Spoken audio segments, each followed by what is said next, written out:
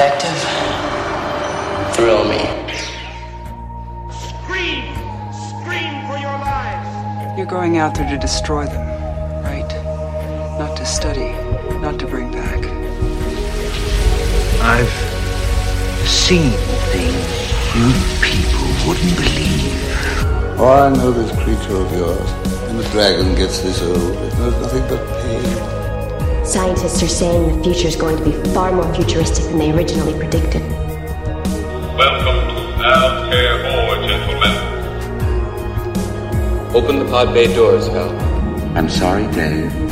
I'm afraid I can't do that. Some celestial event. No words. You really shook the pillars of heaven, didn't you, Wayne? What's the boogeyman? As a matter of fact, it was.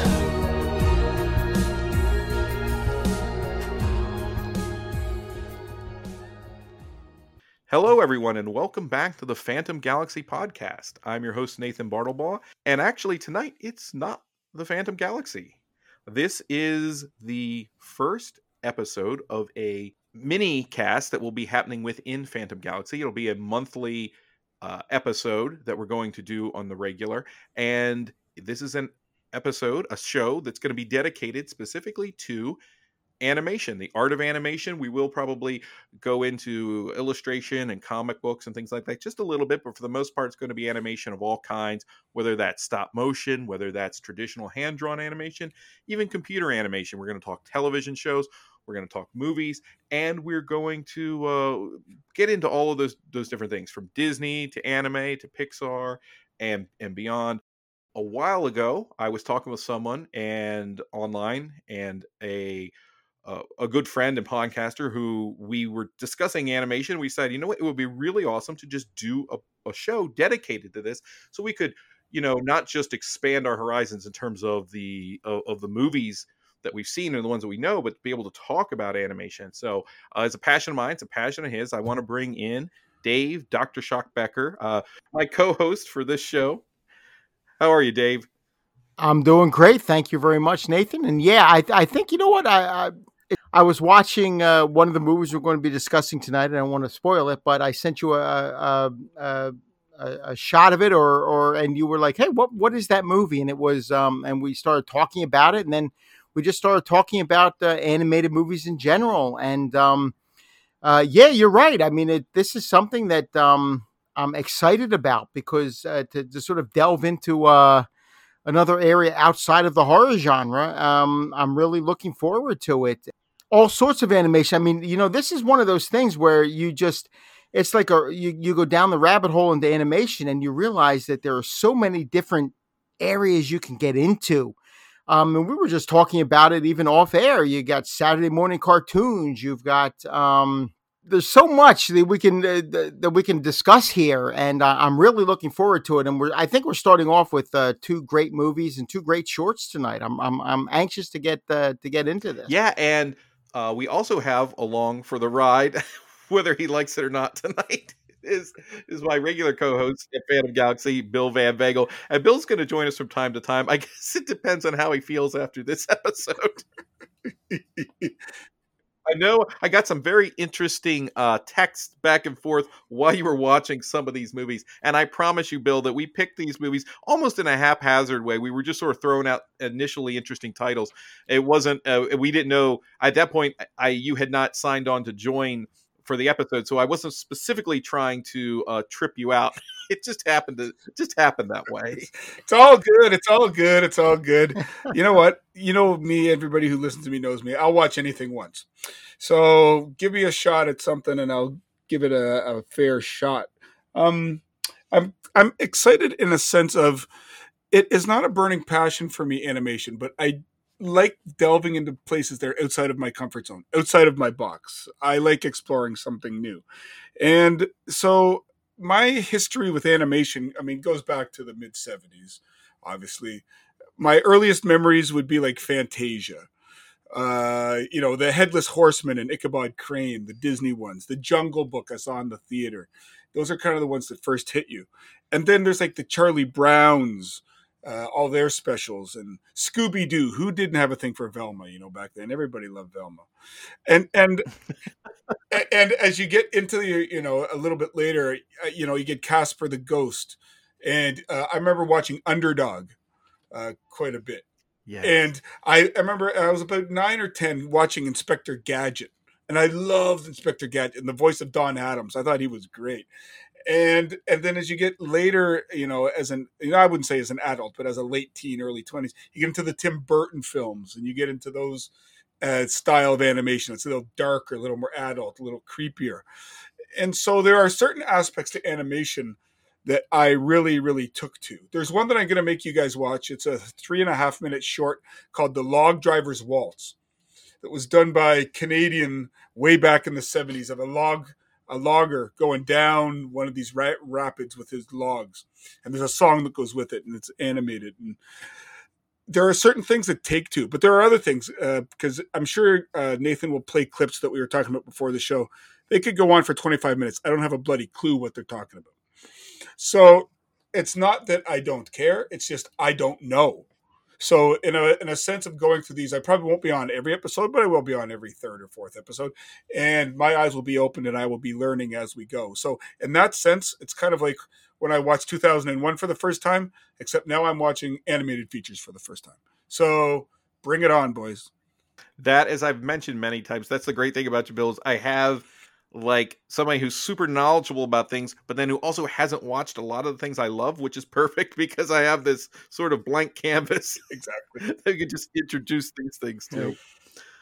But yeah, and Bill, given us some of your background about the shows you watched growing up, that's what we're going to do here in a moment. Let's talk about that. And we kind of settled on a title for this. We're going to call this series this podcast within the podcast, The Illustrated Fan. And again, we will probably talk here and there some of the more fine artists and comic artists that inspired some of this animation. But the thing I love about animation, it's you were getting at it a little bit, Dave, saying that you can kind of go anywhere and do anything within it. In fact, we kind of lump it as a genre, but it's really more of a it's not even a style, it's more a medium, because there's so many styles within that concept. You can do any genre with animation. And the thing that's kind of always been impressive or tantalizing to me about animation is that you can show the audience things that they couldn't see any other way. Now, we've looked at special effects and how far they've come, and you see a film like Avatar or a film where everything might as well be animated, right? But it's now to the point of realism. But the thing with animation, and even animation that is very simplistic or isn't as detailed, it's creating a stylized universe. Even if it's about realistic subject matter, it's giving you an artist viewpoint that's not the real world viewpoint. So the thing I appreciate about animation isn't that it gives us things that are more real. It's that it gives us things that are, in a sense, almost hyper real. They're beyond reality. They're a different way of looking and feeling at things. And sometimes you have a greater sense of emotion in an animated venue. Sometimes you're playing with thoughts and feelings and themes in some way, in a different way. I think one of the, not tragedies, but one of the unfortunate aspects of animation is that while I love cartoons, a lot of people tend to think of animation as only cartoons, or they tend to think of animation as only for children. And as you will witness tonight, some of the films we're going to talk about, they are not by any means films for children. There are some of these that cross the line where you can show them to a younger audience, but they were not made for younger audiences. And I think that becomes especially true when you move back through the history of animation, when film itself is a burgeoning art form, and you see these ways of expression where people are trying to find ways to depict and show something. So we had photographs, and then as we find our way into making those photographs move, at the same time, simultaneously, and even a little bit before, you have people finding ways to take images, paintings, and art and make them move and create some sense of life and fluidity and emotion out of it. And so I think that's a lot of what, particularly tonight's episode, we'll be talking about. We've picked, I think, some two features that reflect styles of animation that are a little bit different than what we would expect from a Disney film or something like that. But before we get started, what we're going to do is Bill shared a little bit about his background and the kind of animated films that influenced him. And I'm going to throw it over to Dave, and then I'll go as well. And we're going to talk about, one or two animated movies, or maybe it's a TV show, something that maybe hit you in such a way that really sparked your interest and made you think, hey, there's something here that gave you either a vested interest in animation beyond, hey, this is a cartoon, or it's something you haven't really been able to shake. So I'll turn it over to you, Dave, first. Yeah, I think, for me, I'm looking back and I'm going back to when I was, I guess 5, 6, 7 years old. TV wise, I remember as a kid when I would get done, it had to be preschool because I would be home, early afternoon, watching television, and the first thing that would come on would be Felix the Cat. Now, my brother was really into Felix the Cat. He was probably more of a Felix the Cat fan than I was. I really enjoyed Felix the Cat. But for me, the cartoon that always connected with me was Hercules. I don't know if it was called The Adventures of Hercules or just Hercules. It was an animated film from an animated series from the 60s. And it was in sort of this sort of jerky animation, where it's like cutouts and the arms would move where the bodies would stay still. But it was set on Mount Olympus, and it was about, the hero Hercules, and he would interact with Zeus and everything. And I love that. I even remember going with my mother to our local Pathmark, a supermarket.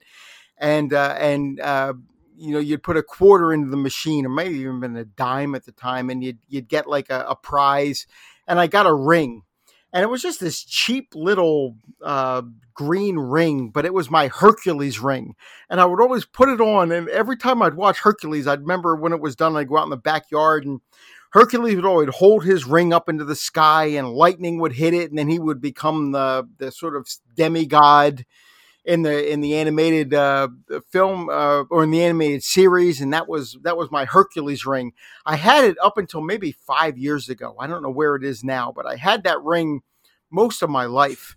But Hercules was the animated series. Now, remember, it was on like right before Johnny Sokko and his Flying Robot, which is, if we ever do a kaiju series, that would be probably my introduction to the kaiju, was Johnny Sokko and his Flying Robot. Yeah, absolutely. But as far as movies, I know is when I was quick question, Dave.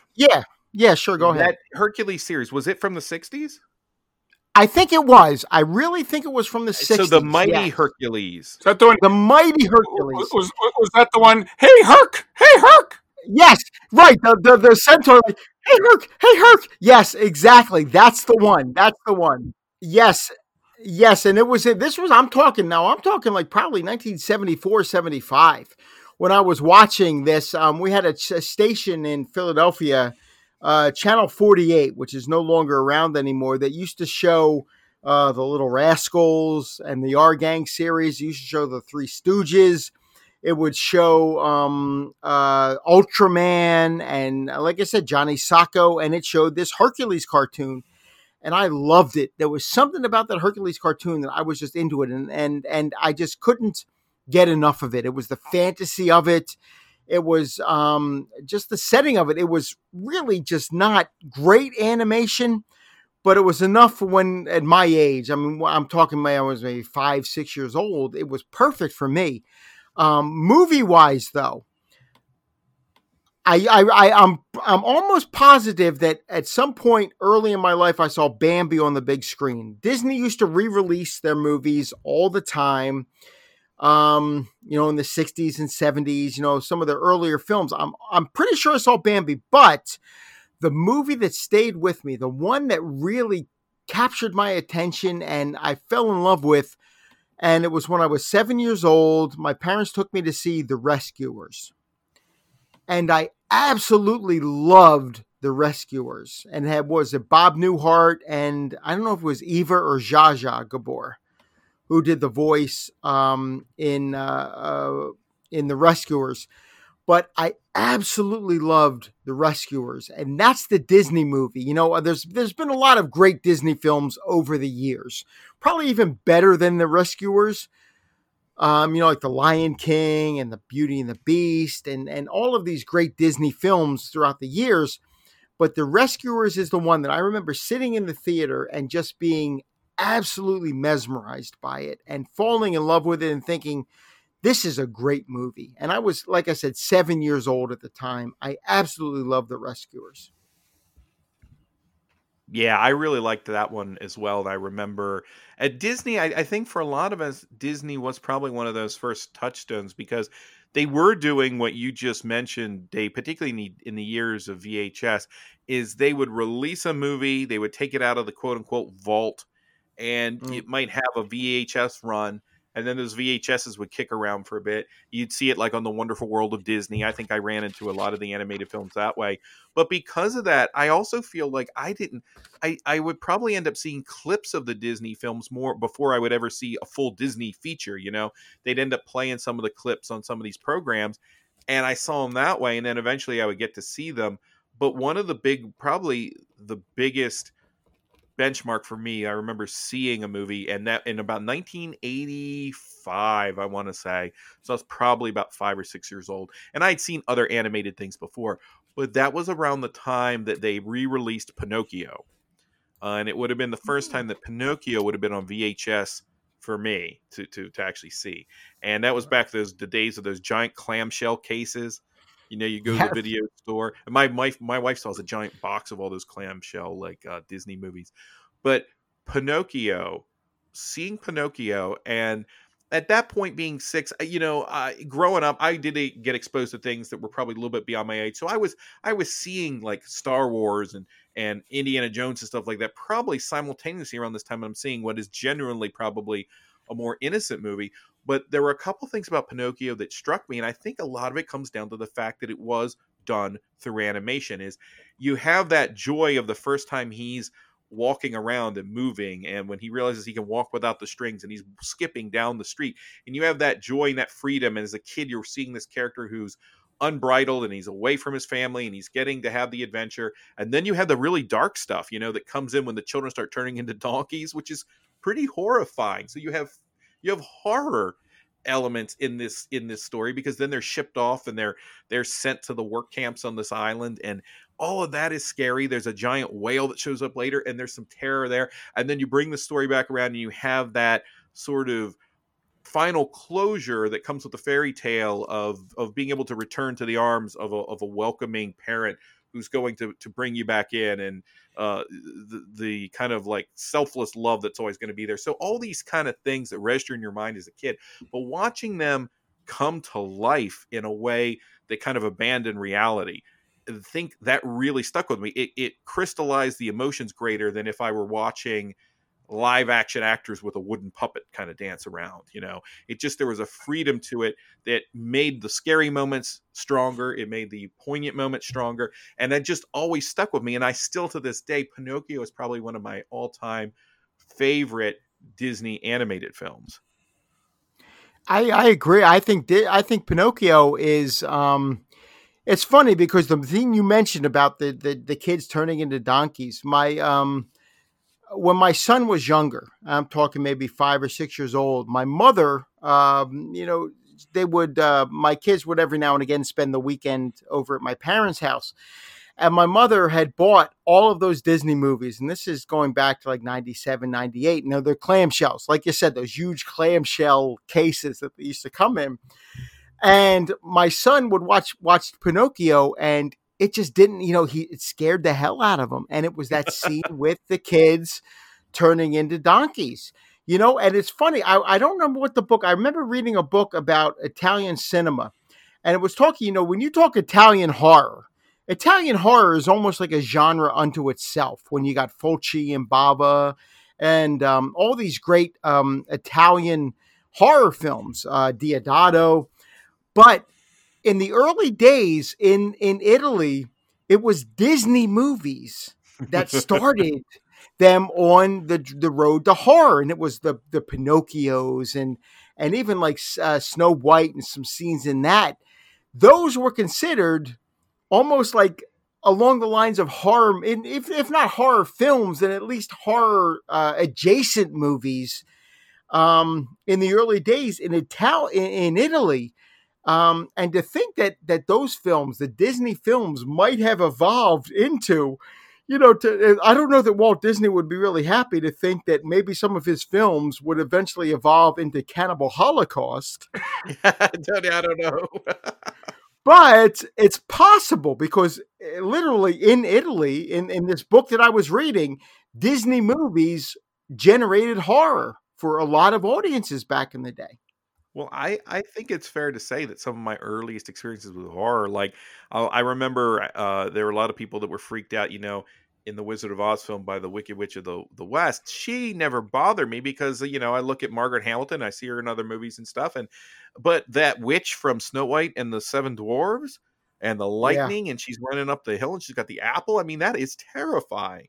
That is pure sort of horror. Absolutely. And who can forget the Ichabod Crane, the headless horseman. I mean, that scared the living hell out of me when I was a kid. And it's narrated by Bing Crosby, of all people. Yeah. But that really is straight up horror. That Ichabod Crane sequence.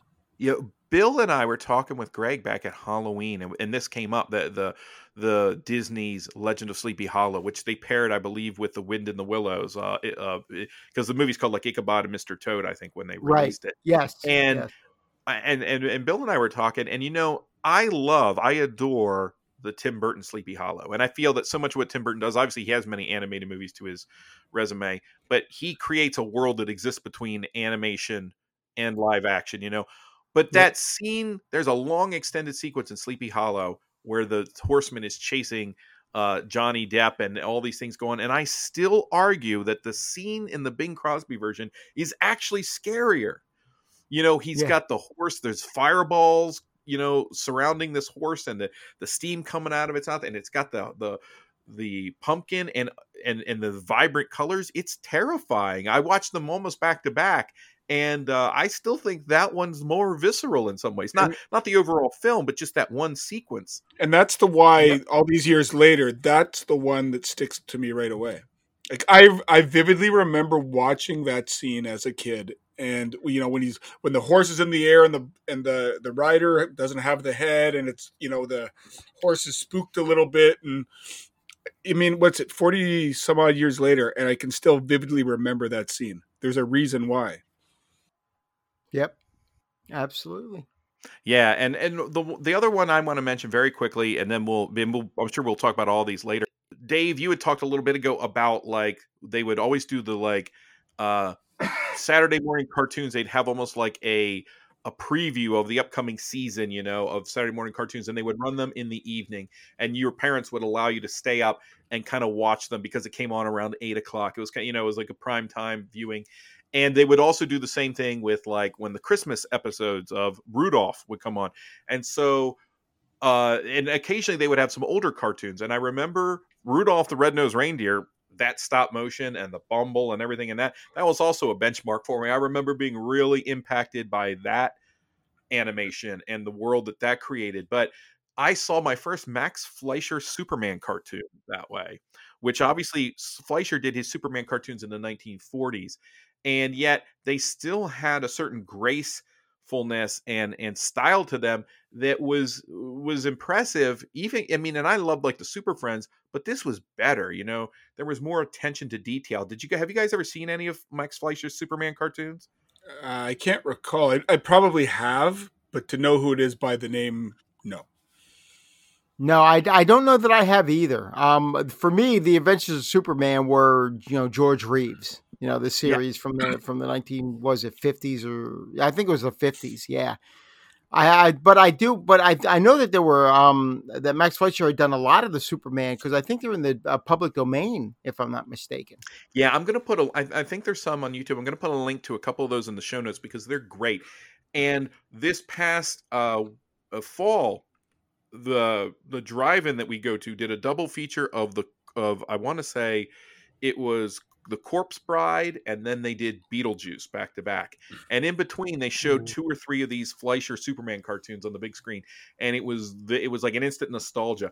The other thing that I remember, and I don't know if you guys will remember this, Do you remember there was a video game, an arcade game, and I would always see it in the grocery stores as a kid called Dragon Slayer? Yes, and absolutely. Yes, Dragon's Lair. I played that game. It was 50 cents. Yeah, you had it the was double. 50 cents to play that game. The double quarter in that one. I'm sorry. The animation was amazing, but I put 2 quarters into that game, and I remember all of a sudden, like I fall down a pit. There's a snake wrapping itself around my neck, and something else happens, and it goes game over. I said, "Game over." I thought I was watching like a preview. What the hell happened? Oh, it's awful as a game because I've actually got it on the PlayStation for the kids. It was like $2 or $3, and the movements, it's all about just turning to the left or the right, and the movements are so hair triggered that it's frustrating. But Don Bluth was involved in the animated sequences, and I remember as a kid, I would never play it. I would just have the experience of watching that animation while other people played it. The dual entertainment of watching the animation and then watching the person storm off, ticked off, like you said, when they died before they realized the game had started. And, that's what it was. But you know what? It didn't matter. Even though it was 50 cents, it was state of the art. I mean, when you think of, I remember the first time I went to an arcade, it was probably 1979. From friends of mine, went to an arcade and my mother gave me $1. And she goes, "Here's 4 quarters, and she gave me and my brother $1. And goes, "Here you go to the arcade, have some fun." And my neighbor, my friend's mother drove us up there, and I had 4 quarters, and I just remember after about 20 minutes going, "I need more quarters! Jesus Christ, I need more quarters! Somebody give me more quarters! I don't have," because I was just addicted to them. And even then, though, the graphics weren't the greatest. Dragon's Lair was like leaps and bounds beyond anything you'd seen before. So just sitting there watching the preview for the game before you even put the quarters in, it was mesmerizing. As you're watching this, you're like, I can't believe that this is a video game. I would watch this as a 30-minute series, let alone, forget it being a video game. This is amazing, the graphics in this. And you mentioned The Rescuers earlier, and then we're talking about Dragon Slayer, and of course, someone who really, I'm sure he will definitely get an episode or so to his own, Don Bluth, who, yep. his work didn't really get, after the late 90s, early 2000s, you didn't see a lot of his work anymore. But he had a pretty resonant voice in the 80s animation wise, yep. with animations that were competing with Disney a little bit, that were a little bit darker, but they do resonate. Movies like The Secret of NIMH, and of course people remember things like The Land Before Time, and he did The Black Cauldron when he was with Disney. Ooh. And a lot of really good, I personally think, animated films. And it was nice to have something that was a little bit different. And I even really enjoy, I think the one that actually bankrupted the studio finally was a movie called Titan A.E. in the late 90s that I actually really enjoy quite a bit. Titan A.E. was actually a good movie, and it's funny you mentioned The Black Cauldron, because that was a Disney film, but it was not your normal Disney film. There was a darkness to that movie, and I thought that it was a time when Disney was not quite at the top. It's funny how Disney sort of went in waves.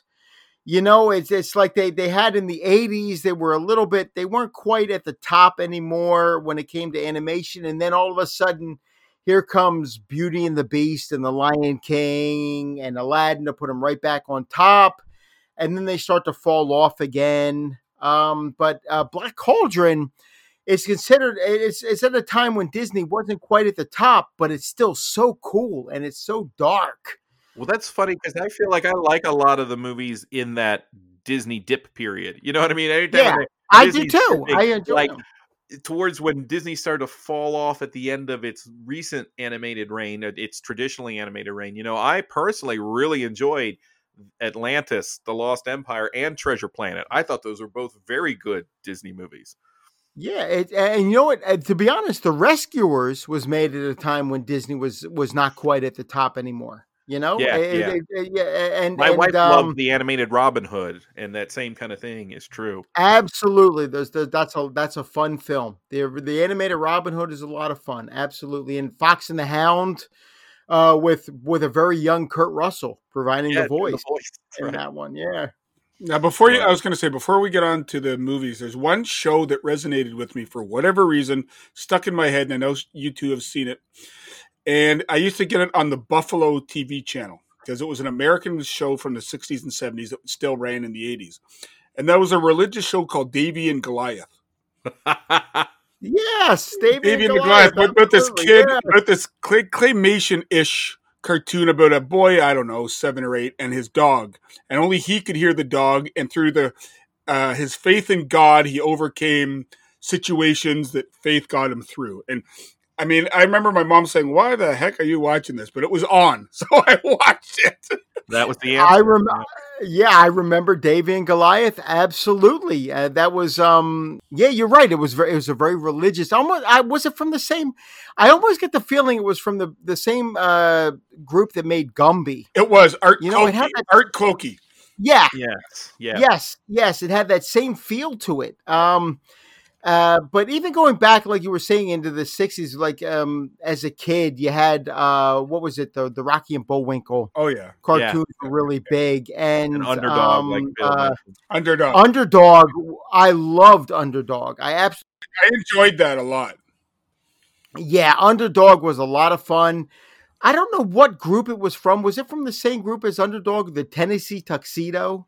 Yes. With Don Adams. Well, I mean, you mentioned Inspector Gadget. Don Adams did the voice of Inspector Gadget, but Tennessee Tuxedo was also Don Adams and the Go-Go Gophers and a lot of those early sort of animated things. I don't know if anybody mentioned the Christmas, the Rudolph, the Frosty, the Grinch, the Burl Ives. That stuff sticks with you. I mean, it's not technically animation. I don't know if it's stop motion or whatever. I think it is animation. It is. Yeah. Yeah. Yeah, it's stop motion. And the one that I remember seeing the first time it played as a kid was The Year Without a Santa Claus. And that was the one with Heat Miser and Freeze Miser, which for me are two of the most entertaining holiday characters to come along. I think it was Dick Shawn. I can't remember. I think maybe it was Paul Frees who did the voice of Heat Miser with those songs, that they sang. Rankin and Bass.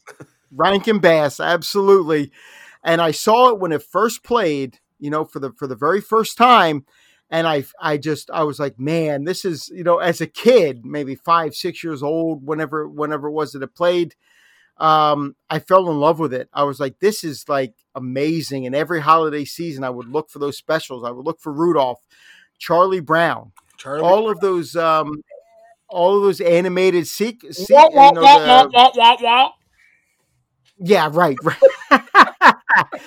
It's funny though, because when you had the first one, the Charlie Brown Christmas, which is one of the most iconic holiday specials, holiday animated specials ever to come out, they rushed it into production. I remember watching a making of documentary on that film, and Charles Schultz was horrified with Charlie Brown Christmas. He was like, I hope this never sees the light of day. He absolutely loathed the Charlie Brown Christmas because if you watch it, there are a lot of errors in that. There's, shirts change color in mid-scene and voices change from one character.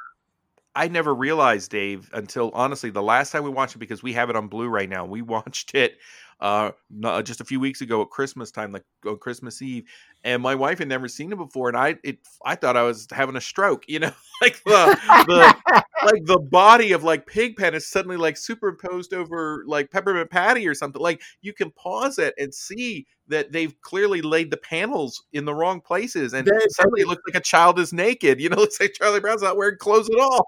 Exactly. I think what happened was they needed, normally to do an animated special, you need 3-4 months. I can't remember what the special said, but they gave them 4 weeks or something to put this out there. So they were rushing it out. And there are scenes where somebody's voice is different. The little girl who did the voice for Sally, Charlie Brown's younger sister, couldn't even read. Her mother had to feed her the line every time. And that's why it's so sort of staggered. And And when you watch that special, you realize, if you look at it on a technical level, you're like, this doesn't, there are some problems here. There's some problems in it.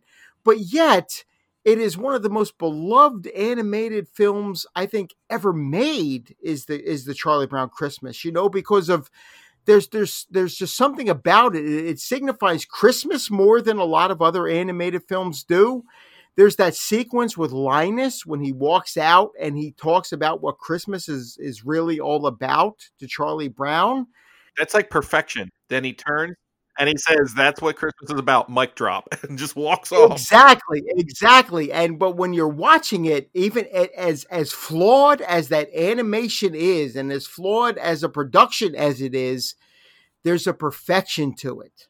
There's really is a perfection to that Charlie Brown Christmas that I think resonates with a lot of people, that they can overlook the flaws. And now when you watch it, I think what's one of the most interesting things that I saw from that special about the making of is there's only one sequence that was cut from that movie that is not in it anymore. It's at the very beginning when Charlie Brown and Snoopy, when Snoopy comes out on the ice and he catches Charlie Brown in Linus's blanket, and he's flying all around, and Charlie Brown goes flying into the tree, and the snow comes down, and it comes up with a title screen that says "A Charlie Brown Christmas." Right after that, Linus is thrown into a billboard that had Coca-Cola on it, because Coca-Cola was the original sponsor of the Charlie Brown Christmas, and they only did it the first year. So that's the only sequence that has ever been excised from the Charlie Brown Christmas is Linus being thrown into the billboard of Coca-Cola. You'd think that they couldn't just fuzzy it up or something.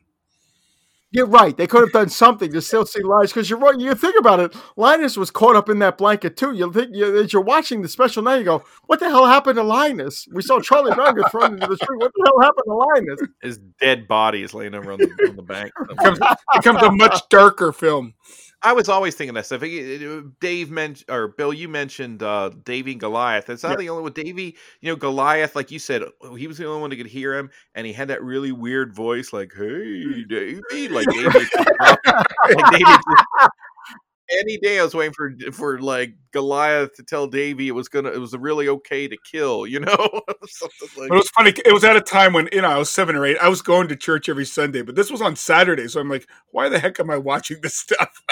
Right. Who kids need to hear the gospel from? A really weird sounding giant dog that ominously talks to you. Oh, I had 12 years of Catholic school. Saturday was the only day that I didn't have to deal with religion. Exactly. And and then I remember Mad TV, which was not great, but they did a spoof of it where it was Davy and Goliath died, and Davy buried him in the pet cemetery. And he's like, "Guess who's back, Davy?" Yeah. Something tells me if I ever talked to Father Paul about this cartoon, he would have thrown me right out of church. Yeah. So anyway, I guess we should actually review these. So speaking of weird, demented, animated films, we're going to start our first segment, which Bill threw out the idea of Tunes and Tea. My tea is long gone from here. I did have some nice sleepy time honey. Which tea today, Bill? I had, just before we came on the air, I had a green tea, a lemon and grapefruit green tea. It was just pleasant, wonderful. Yeah, nice.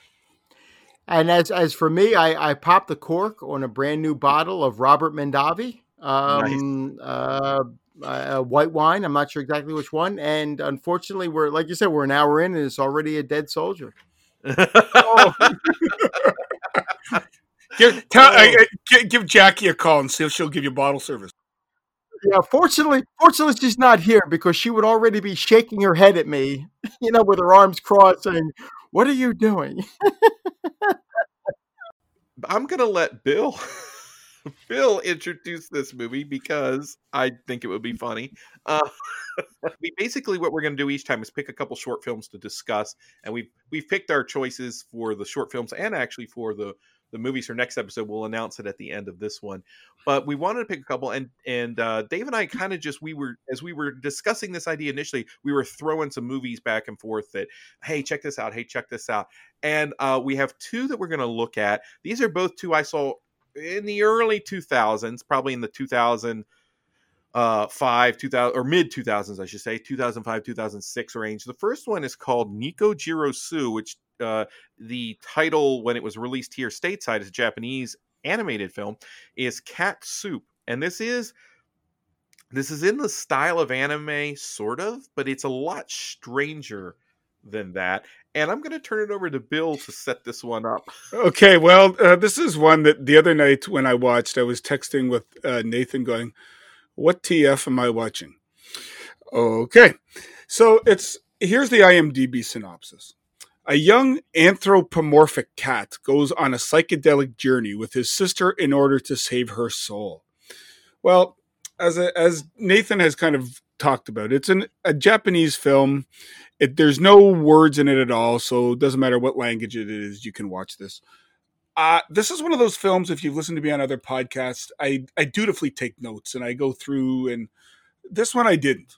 Because I soon discovered, after about 5 minutes, I'm like, I'm not going to bother taking long notes. Here's what I wrote down.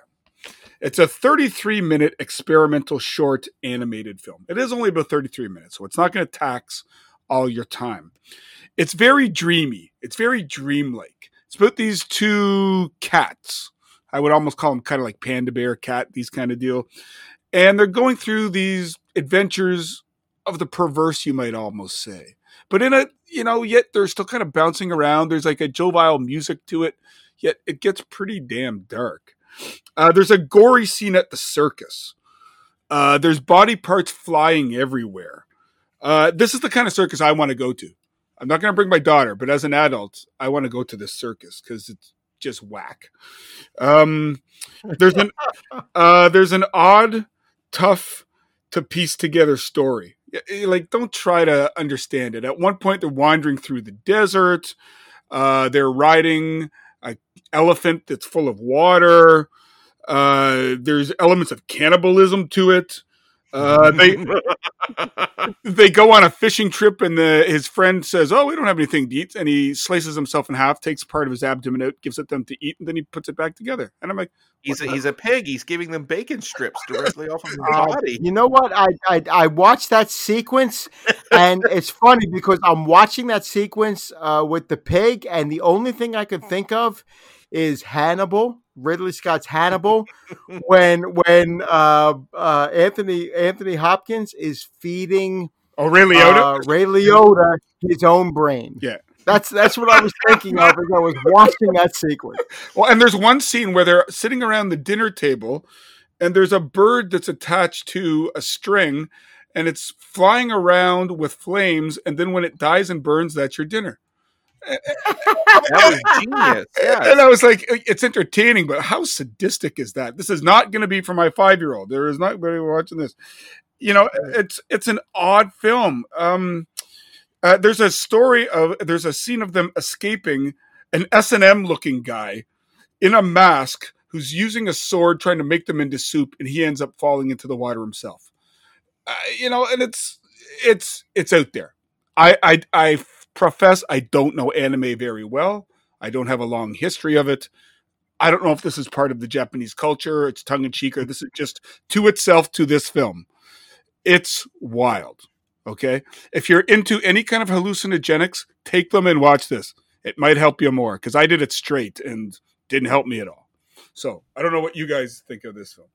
Well, I was lucky enough to, after watching this, there is an 8-minute, I saw it on YouTube. Nathan had sent me a link, and it's on YouTube. And like you said, Bill, it's about 33 minutes. There was an 8-minute video connected to this that was by a regular YouTube contributor explaining Cat Soup. And I had picked up, and so I was watching the video when it started. I said, "Oh, I got that." But when I realized that this 8-minute video was over, I realized I got about 10% of Cat Soup. And the other 90% of it, I missed completely. Apparently, and I don't know how deep we want to get into spoilers here. It's a 33-minute, and this is a spoiler, okay? So if you don't, maybe fast forward through this next statement I'm about to make. There's a scene at the beginning when the cat has this vehicle in a pool, almost like a bath type thing, and then gets stuck in the bath. Apparently, according to this video that's explaining Cat Soup, that cat died at that Yes. point, and everything we see afterwards is him in the afterlife. The circus, he meets God. God is the one who's doing all of these crazy things and conjuring up the golden elephant and the fish and the chair, and it's all religious allegory, all religious imagery. And then all of a sudden he releases what I can only imagine is the Pacific Ocean onto the circus, that ends up with Noah's Ark, and out there with the two cats, and a pig ends up on this boat with them. And that's when you get into the whole, feeding the pig his own flesh, and riding the pig in the desert and deciding, oh, let's beat it to death at some point. There's a lot of very strange things happening in the movie. But if you watch this 8-minute video, it does. I wish I could give the person credit. I can't remember what her name was, but I'd like to give her credit for this. But it is connected. If you look up Cat Soup on YouTube, this is a video that I'll put the link there in our show notes too, so it's there to the video, and I'll credit. Absolutely. It really does sort of help explain what's going on, because when I got done, I figured out at the beginning that the little cat's sister had passed on and was being led away by the Japanese equivalent of the Grim Reaper. And the young cat went chasing after it and got into a tug of war with the spirit of his sister and got half of it and fed it back into the body. And that's why the sister appears more like, something from a George Romero film through much of the movie, because it's only half there. It's only half of the spirit was put back into this girl. But there's more to it than that. I mean, and I realized I didn't get all of it. I really did appreciate this 8-minute video that I watched afterwards, because after the 33 minutes, I'm like, that was one of the connected videos. They're like, yeah, I'm going to have to watch this 8-minute video of explaining Cat Soup, because I think I got maybe 10% of it. And when that video, the 8-minute video was done, I said, man, yeah, I got 10%, might have even only been 5% of Cat Soup. This is an incredibly out there little movie, and it is incredibly dense at 33 minutes in terms of just, I don't even know if the meaning is there, but just in terms of how much imagery, how many ideas, how many weird, fleeting, random, bizarre thoughts cross the screen in 33 minutes is actually impressive. It's almost enough to make you feel almost a little dizzy when it's all done, because there are so many competing emotions going on. The animation style, Bill kind of alluded to when he said that they kind of look like little panda cats. They're very cute. The animation style is a very cutesy, almost Hello Kitty, except they have these big dark eyes, these pools that are their eyes that look like you're staring into the abyss and it's staring back. But then the things that these little cute animals do, like beating the pig to death, and it bites one of their arms off as it's being in its death throes. I mean, this stuff is dark. And when they meet God, and he's sort of this wizard that is causing there's a point when the magician chops the girl up, and then he throws her body parts in the air and spins them around in a hurricane of limbs. I mean, it's insane stuff. And there is a sort of a through line story-wise, but wow, this is so incredibly strange. I saw this in around 2005, 2006. It was shortly after I was married. We had gone with a bunch of friends, I think, to an anime convention or something. We realized it's like, wow, this is kind of overpriced. The whole place smells like farts. Why are we putting ourselves through this? And it was kind of the burgeoning internet, and all these people. I'm sitting next to an unshaven dude dressed like Sailor Moon, and I'm just like, there's probably better ways to intake some of this animation and these sorts of things. And so what we did is we kind of these are the days of eBay, and you could go and you could get the we didn't know at the time that they were basically bootlegs. You open up, smells like a rubber fire, and you're like, what happened to this DVD before I got it? But we would sort of try to we got a bunch of people together and we did our own sort of animation festival. We watched a lot of, and not just animation, just movies in general. So we were some Takeshi Miike movies and things like that. We all got together and watched them. And I remember my wife tried to be a good sport and join me for the first half of the day. And I remember her watching in a room, about 10 of us all watching this one particularly. And may I ask, how many women were there compared to men? There were 4, all of them wives. And actually, at the point Cat Soup happened, and I just remember as the things are happening in this movie, hearing a small voice next to me say, "Oh no," again, and then with a resignation, and the next thing, "Oh no, not," kind of like Kurt Russell in Big Trouble in Little China when the things are he's like, "No, don't even tell me, just I give up." And but at the same time, we will turn to each other every once in a while and just say, "Do you remember Cat Soup?" Or Jen will say, "You know what happened?" So I think there's a part of me that really appreciates this movie because of it achieves one of those central promises of animation to show you something you've never seen before in a way you've never seen it. And there is a little bit of a story here. There is some weird poignancy. There's a very dark humor. Like Dave says, the little cat in the beginning dies. That's why he can see death come for his sister, because he's having an out-of-body experience. Eventually, his dad discovers his dead corpse laying in the water and manages to revive it, so he kind of comes back a little bit. And that's when he chases death.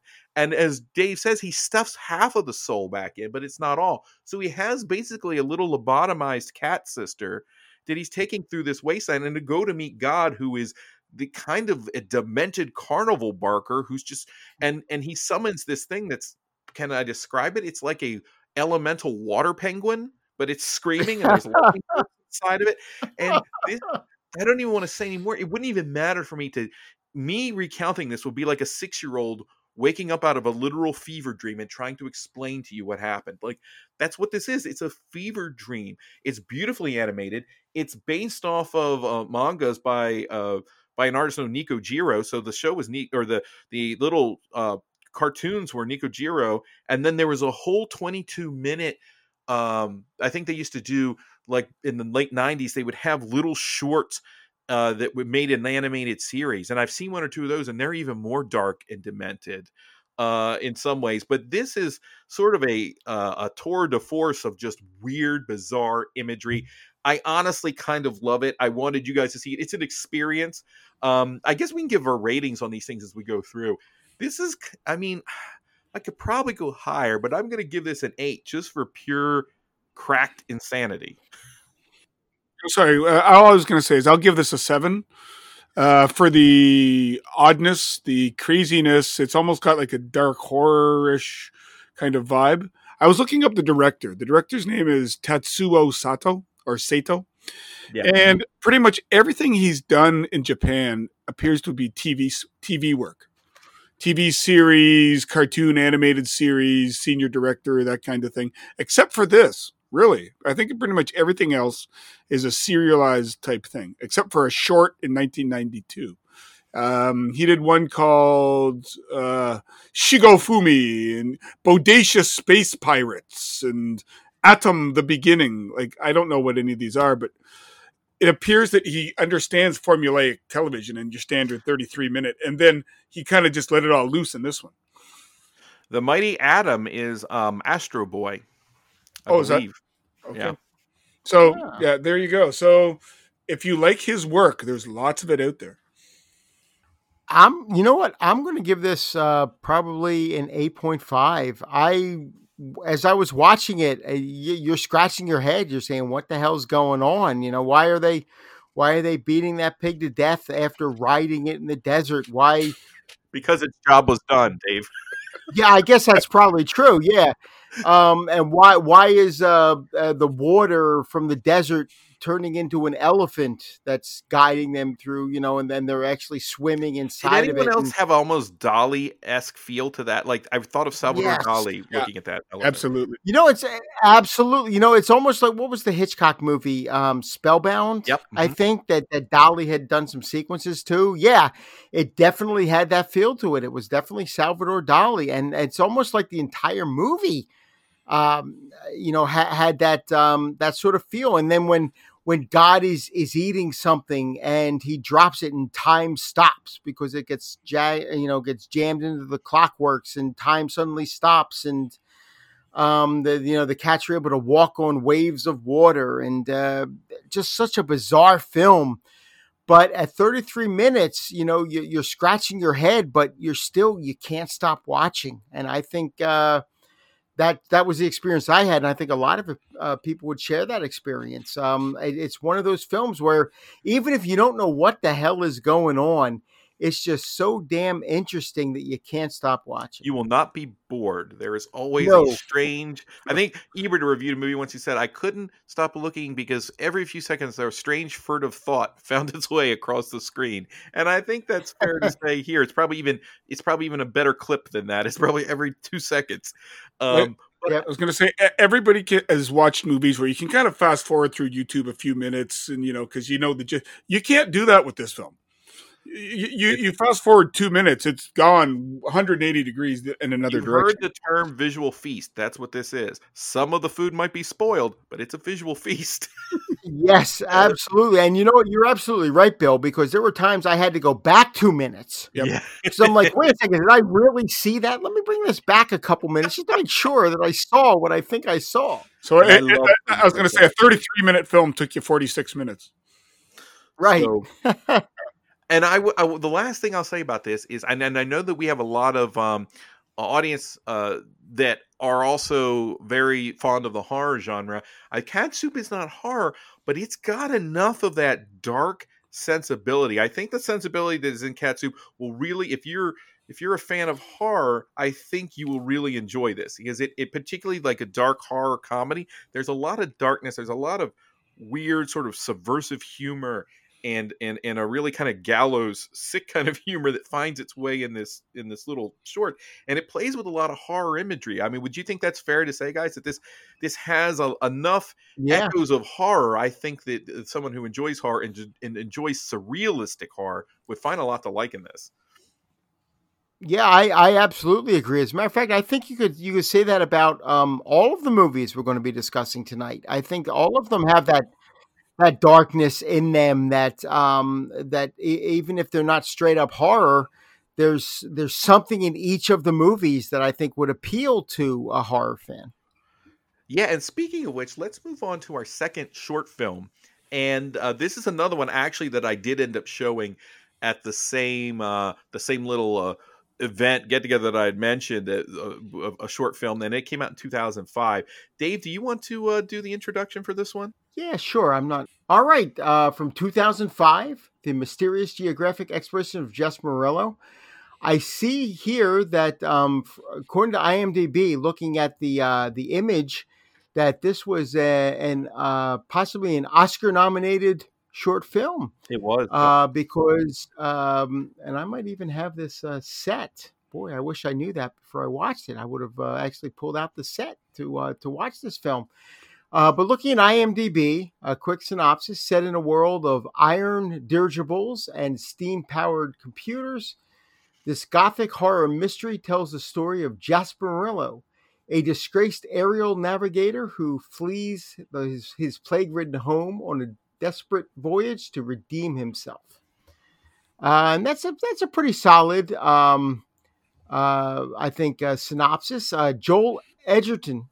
As we had, we were talking a little bit off when before we start recording. Joel Edgerton is the one who provides the voice of Jasper Morello, and it's interesting because I think it's almost as if the animated style of this reminded me of a feature movie we're going to be talking about tonight, The Adventures of Prince Ahmed. It sort of had that silhouette look to it. I don't know that it necessarily was, but it had that silhouette look to it. But I really enjoyed this story. I mean, this is a very interesting world where it is these airships that travel in this sort of industrial society, and the idea is that this area is sort of there's a plague that is broken out in this town, and Jasparillo's wife. I'm trying to look up the character here. Amelia is a nurse who is dealing with a lot of these patients, and Jasparillo tells her, be careful, before he goes off on this voyage. But Jasparillo has been disgraced. He had created this device, I guess, a compass, to help navigate these dirigibles or these airships. I don't know if they're not dirigibles; they're more airships, I guess, than they are that. But on his last voyage, something had happened where he made a mistake that resulted in the death. Somebody had died as a result of his mistake. And he's sort of he is looking to redeem himself. But at the same time, they're setting out to, I guess, it's a scientific, a scientist has sort of booked this voyage, and they're looking, they're going to this strange locale to possibly find a cure to this illness, or in the hopes of finding a cure to this illness that's rocking this town that Jasparillo is from. And I really enjoyed this one. This is not long. This one is in the 26 minutes. It's just under a half an hour. But a lot happens in this half hour. And again, crossing into horror and adventure and the thrillers and sci-fi. There's a lot happening in this short film, and I really enjoyed this one. Yeah, I did too. I think this one definitely has an homage to Lottie Renninger, who is the German director and artist who's behind the Adventures of Prince Ahmed, which we're going to talk about. And I was not actually familiar with her work, but she kind of followed some of the Chinese artists and started to create these silhouette animations. And I honestly didn't know about her work or Ahmed really until you introduced me earlier this year, Dave, when you had mentioned that you'd seen Prince Ahmed. But the minute I looked at it, I was instantly reminded of this. And this style, taking that style and then blending it with the computer animation. This is 2005. And they kind of keep it a sort of monochrome. So it has that rusty gold look to the whole thing, which makes sense because this is a steampunk Jules Verne-esque universe, kind of H.G. Wells meets Jules Verne. And with some Lovecraft thrown in, really, as Lovecraft and some Arthur Conan Doyle, sort of every kind of pulp adventure concept you can have, sort of all mixed together and then developed in this beautiful animation, because the silhouettes are great, but they live in a 3D environment that is initially it's very industrial. It feels very Victorian, but also very gothic and grim. And there's this disease that's kind of just tearing its way through this city. And then those airships are just these beautiful but kind of foreboding giant, like almost look like beasts, they almost look like whales sort of swimming through this air current. And the story is very classic kind of pulp horror, which I really appreciated. But imagery wise, I was reminded of things like King Kong and the Harryhausen movies. It has that sense of adventure and escapism. But here's the thing. I think animation, and we'll probably come across this a lot, when you're looking at sometimes the work of an animation, it's very easy to get just caught up in the way that it looks, and even to be able to appreciate something simply for how beautiful it is and how it's been done, and to kind of linger on those things. The thing about this one particularly, to Jasparillo, is I was into the story. I kind of stopped processing it as animation. It's not that this wasn't beautiful, but it was working together so seamlessly that I was concerned about what was going to happen to the crew of that ship, what was going to happen to this creature that they discover in the jungle. And I think that's a real testament that I was enjoying it as an adventure story first and foremost, and not just as animation. Bill, what'd you think about this? I was going to say, for this, I really enjoyed it because, as you guys have said, I really like the steampunk aspect to it. It kind of adds a sense of style to the film. Kind of scientific mind. It's almost a sci-fi film. And the other thing I really liked is the creature feature aspect to it. And I don't want to give too much of that away because I want people to watch it without knowing the ending. But there's almost a feeling of like The Thing kind of going in this. Especially when you find out what it feeds off of. And the ending is quite thrilling. Like, I wasn't expecting that much thrilling danger for the ending of this cartoon. For this, cartoon's the wrong word, an animation. I really like the soft hues of the yellows, the golds, the black and the white. And I like the black and white profile of the characters. It almost adds a sense of mystery to them. Because you don't really, I mean, you don't get the facial expressions, you don't get the intonation, you just get basically what's being said in these black and white figure silhouettes. So from that point of view, I liked it. And it was a tight, compact story. What is it, 22 minutes, 26 minutes, whatever it is. There's not a lot of jibber jabber, flib flam. You got the story and it gets from X to Y in a pretty expeditious way. So I thought for a short film, the characters had a breadth and a depth to them, but they didn't wallow in every little detail. They got from X to Y to Z. And by the end, I was fairly satisfied. I'd give this an 8. I really liked this one. Yeah, I'm there with you. I would say probably 8 to 8.5. And something you had mentioned, Nathan, definitely that this one really is about the story. You know, of all of the movies we're going to be talking about tonight, this is the one that I think you're so wrapped up in the story of it that you sort of forget you're watching an animation, you know, a lot. And I don't mean that that's certainly not to be degrading to animation in any way, but what I mean is when we're talking about, you know, Cat Soup or the other feature films we're going to be talking about, there's a beauty. There's something about the animation itself that is part of the strength of the film. In this one, it is the story above all else. And, you know, and I think it even supersedes the animation in a way. And yet the animation works perfectly. It works perfectly in unison with what is presenting. I would definitely say 8.5, maybe even a 9. You know, I'm going to say 8.5 for now. Definitely a movie that you should see. I saw it with Spanish subtitles. It was a YouTube video with Spanish subtitles. Didn't distract me at all. You know, maybe the first few minutes I was a little distracting, but after that, I was so wrapped up in what was going on that I had just completely forgotten there were even subtitles in another language at the bottom of the screen.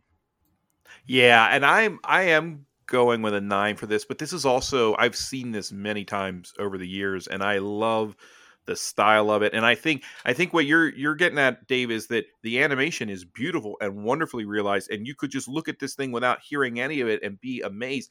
But the fact is that the story is so good that it even trumps the animation.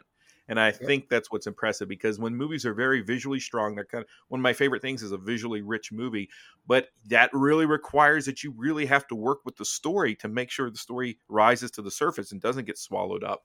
And they do that here. And I'd heard they were going to make other editions of this, and I always wished that they had, and they never did. I mean, I honestly would have watched an entire feature film made in this style with no problem at all, you know. And in fact, my daughter, when this was over, said, "Wait, that's it, Dad?" I had to say yes. But what a beautiful, haunting note that it ends on. I mean, that's the thing. It leaves you thinking I could watch more of this, but it doesn't leave you thinking, "Oh, that's all," you know, in a disappointed sort of way. No, I was going to say there was one quote that I wrote down that I found interesting from it, and it said, "Women can go forward in time through their ability to procreate. Men only through their work." And I was like, It's interesting playing with that Victorian world and the Victorian sense of thought. And you get a lot of that, particularly interplay between what the navigator wants to do and what the doctor wants to do. And that character of the doctor, he's that perfect kind of combination of like Dr. Frankenstein and Professor Challenger and even a little bit of Herbert West. You know what I mean? Sort of all wrapped up in this one kind of person. With a little bit of the skipper Actually, from Gilligan's Island. Herbert West is a great comparison, because Herbert West is almost immoral, but he's driven by what he wants to accomplish, and that's what you get from the Doctor in this movie. It doesn't matter. Morality doesn't enter into the picture, because it's all about achieving his goal. And I think that he ends up being probably the most interesting character, even a little bit more than Jasper Morello. He's the Doctor, because you there are times when you think, wow, he's almost like a hero, and there are times when you think he's the villain in the movie, and I think that makes him probably the most interesting character in the film. The one when you're just like, what's he going to do next? Is it going to be heroic, or is it going to be evil? He's capable of both of them, and you see that in this movie, and I love that about that character. Yeah, I agree, and it's really good. It we'll put the link in the show notes, but there's also there's copies on YouTube, and there's copies on Vimeo as well that I think are a little bit better, that don't have the Spanish subtitles, because I watched it the same way this last time as you did. But it is also, I believe, available on the collection of short films, the DVD from 2005. So nice. The next one we're going to talk about is really probably the movie that inspired the entire concept of this podcast, because it's one that I want to say back around Halloween or in October, Dave sent me the link for this and said, this is what I'm watching right now. And I think you were watching it on a DVD or a Blu-ray perhaps. Yep. And it's called The Adventures of Prince Ahmed. You had sent me, I don't know if it was a link or maybe even a screenshot. And the minute I saw it, I was instantly intrigued by it. And I honestly was surprised, because as I looked into this, I realized that I was not privy to this. I didn't know about this director, this artist, Lottie Renninger, who was a German director. She made over 40 features, and a lot of them were done in this silhouette animation style that this film is done in. And we talked about Jasper Morello. There's a movie from 2011 called Tales of the Night that is, once I saw this, I realized instantly that Tales of the Night had been explicitly based off of Renninger's work. So I would think we might be able to cover that movie at some point. I don't know if you've seen it, Dave, or you're aware of it, but put that on your tuck that away somewhere. Tales of the Night is an animated film. It's an anthology of almost Arabian Night style stories, which makes sense because that's what much of Prince Ahmed has been drawn from, is kind of a hodgepodge of the Arabian Nights. But this film was done in 1926. It's kind of thought to be probably the oldest existing, like currently still existing animated film out there. And it's the oldest surviving animated film. And a lot of it, they thought it had been lost, but they pulled it together. They've got, I don't know what the DVD quality was like on the one that you saw, Dave. Was it pretty good? It was excellent. I think the Milestone Collection is the one who put it out. It looked great. They did a great job remastering it.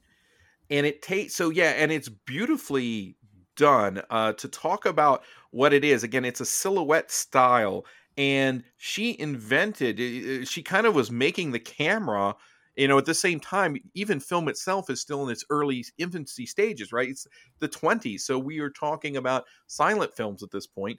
But she is taking cutouts, and the way there's a short film too that I've linked in the show notes here that I sent to you guys as well, that kind of shows her go through her process. And her process, she's cutting these out painstakingly out of, like, they really are cut out silhouettes. She's cutting them out of paper. The way she puts them together and she attaches them together really kind of reminds you almost more of the stop motion style of a Harryhausen than it does traditional animation. Now, I don't know if you guys felt that way, but the way these characters are almost like elaborate puppets, but they are just paper. And she created this layered sense by having various thin sheets of glass and then she would put these characters under them, and she'd create these layered worlds. And what surprises me is when you're looking at that, I'm thinking, wow, I would never be able to do all that. The color tinting she does, the different techniques. It has a handcrafted feel that bleeds over into the movie as you're watching it. But then when these characters start to move, and these are characters pulled from fairy tales, and particularly in this case, the Arabian Nights. So you have Aladdin shows up, and you have Pari Banu shows up, and all these different characters. Prince Ahmed shows up from the Arabian Nights. It's a little different. This is Prince Ahmed, and the sorcerer character that always jumps in and out of Sinbad stories and out of the Aladdin stories. And a lot of the Disney versions, I guess he the Jafar character. That all of these pieces end up in this film in a sort of basic story that you recognize. And it's interesting because in this version, you have an African sorcerer, and you have the flying horse, and he shows it to the Caliph. And then when the sorcerer refuses to sell it, they, the Caliph offers him any treasure you want. And in a classic fairy tale fashion, the sorcerer chooses the Caliph's daughter. And of course, then this sets up this whole story where Prince Ahmed, who is this girl's brother, he objects, and he's going to go after the sorcerer. Eventually, he gets a hold of the magical horse. And some of the scenes of him on the horse flying reminds me of the 1920s era, I think Douglas Fairbanks film, The Thief of Baghdad, and that was remade again later. But there's images in both of these that are similar to one another, and they're trying to tell the same fantastical story.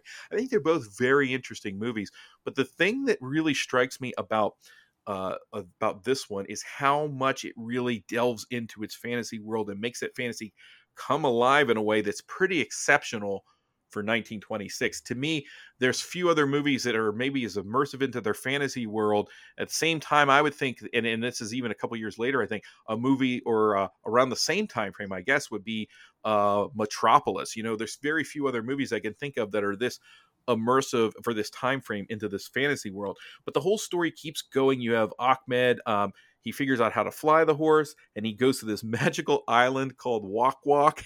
And when the Wak Wak shows up, the only thing I could think of was when we did the Dark City podcast, and Jason Piles, he's kind of fascinated by the fact that, Dave, you talk about Wawa, and he's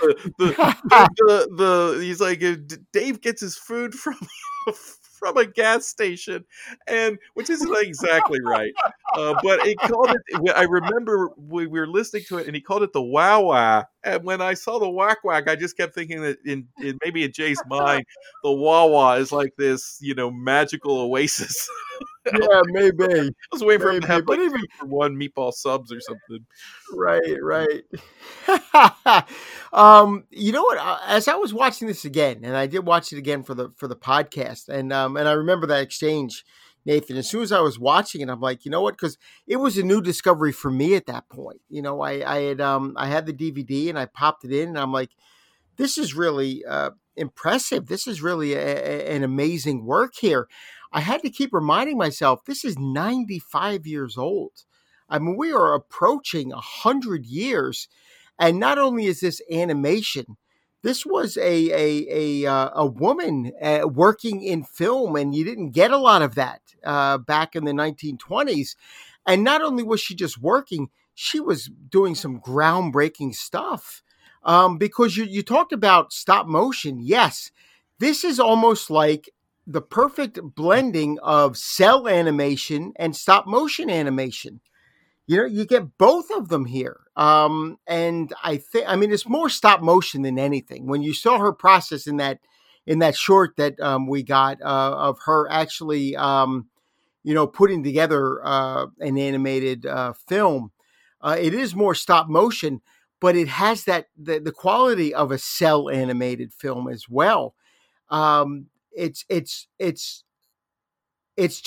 almost like a miracle in a way that this movie existed at the time it did, and what it must have taken at the time to create it.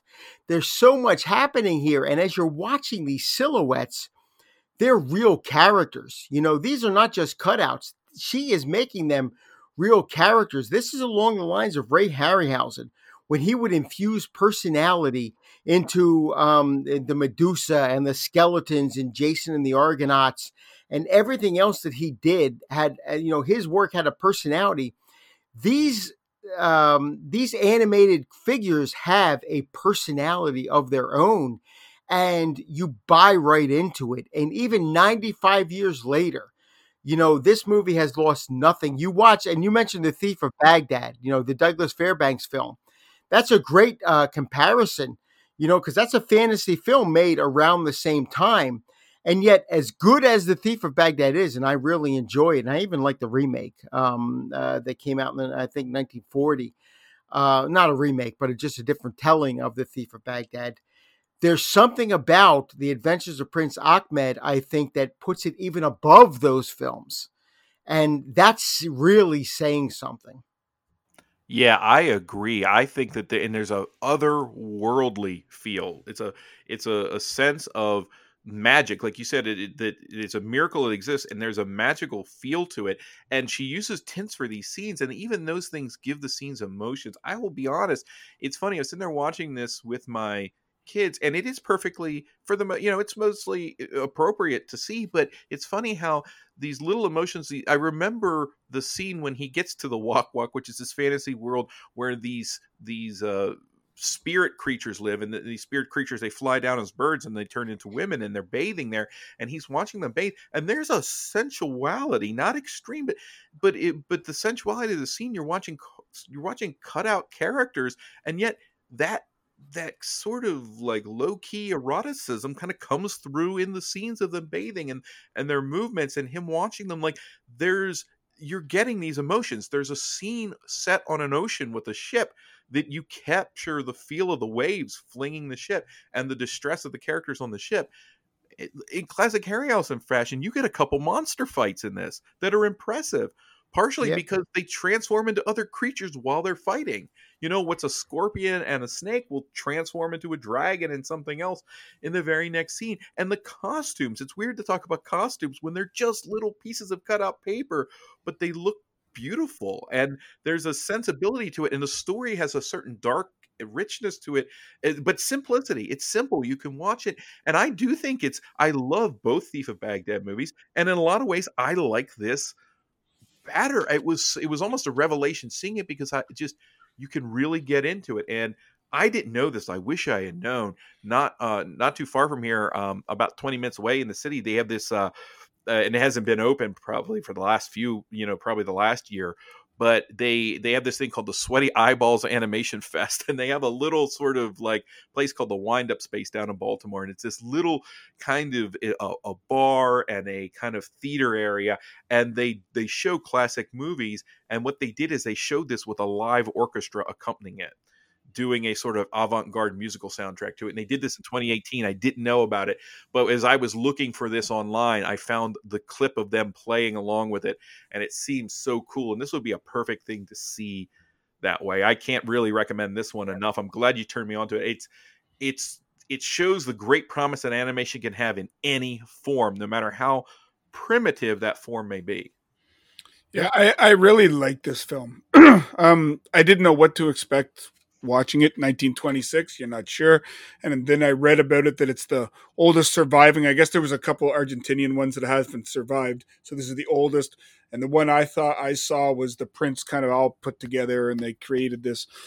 I really, really liked it. I thought it was really well done, and as you guys have gone on about the painstaking effort they made to do the animation, scene by scene, piece by piece, movement by movement. I mean, we've done before, and we talked about Harryhausen and the time it took to do that. This would have even been probably on top of that.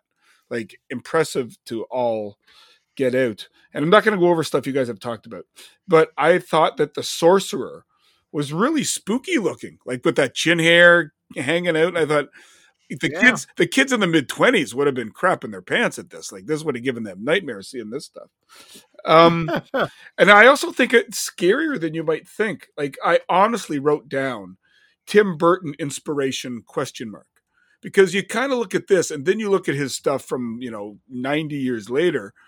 It's not that far off in the visualization and the mood that's set in it. I thought it was really good.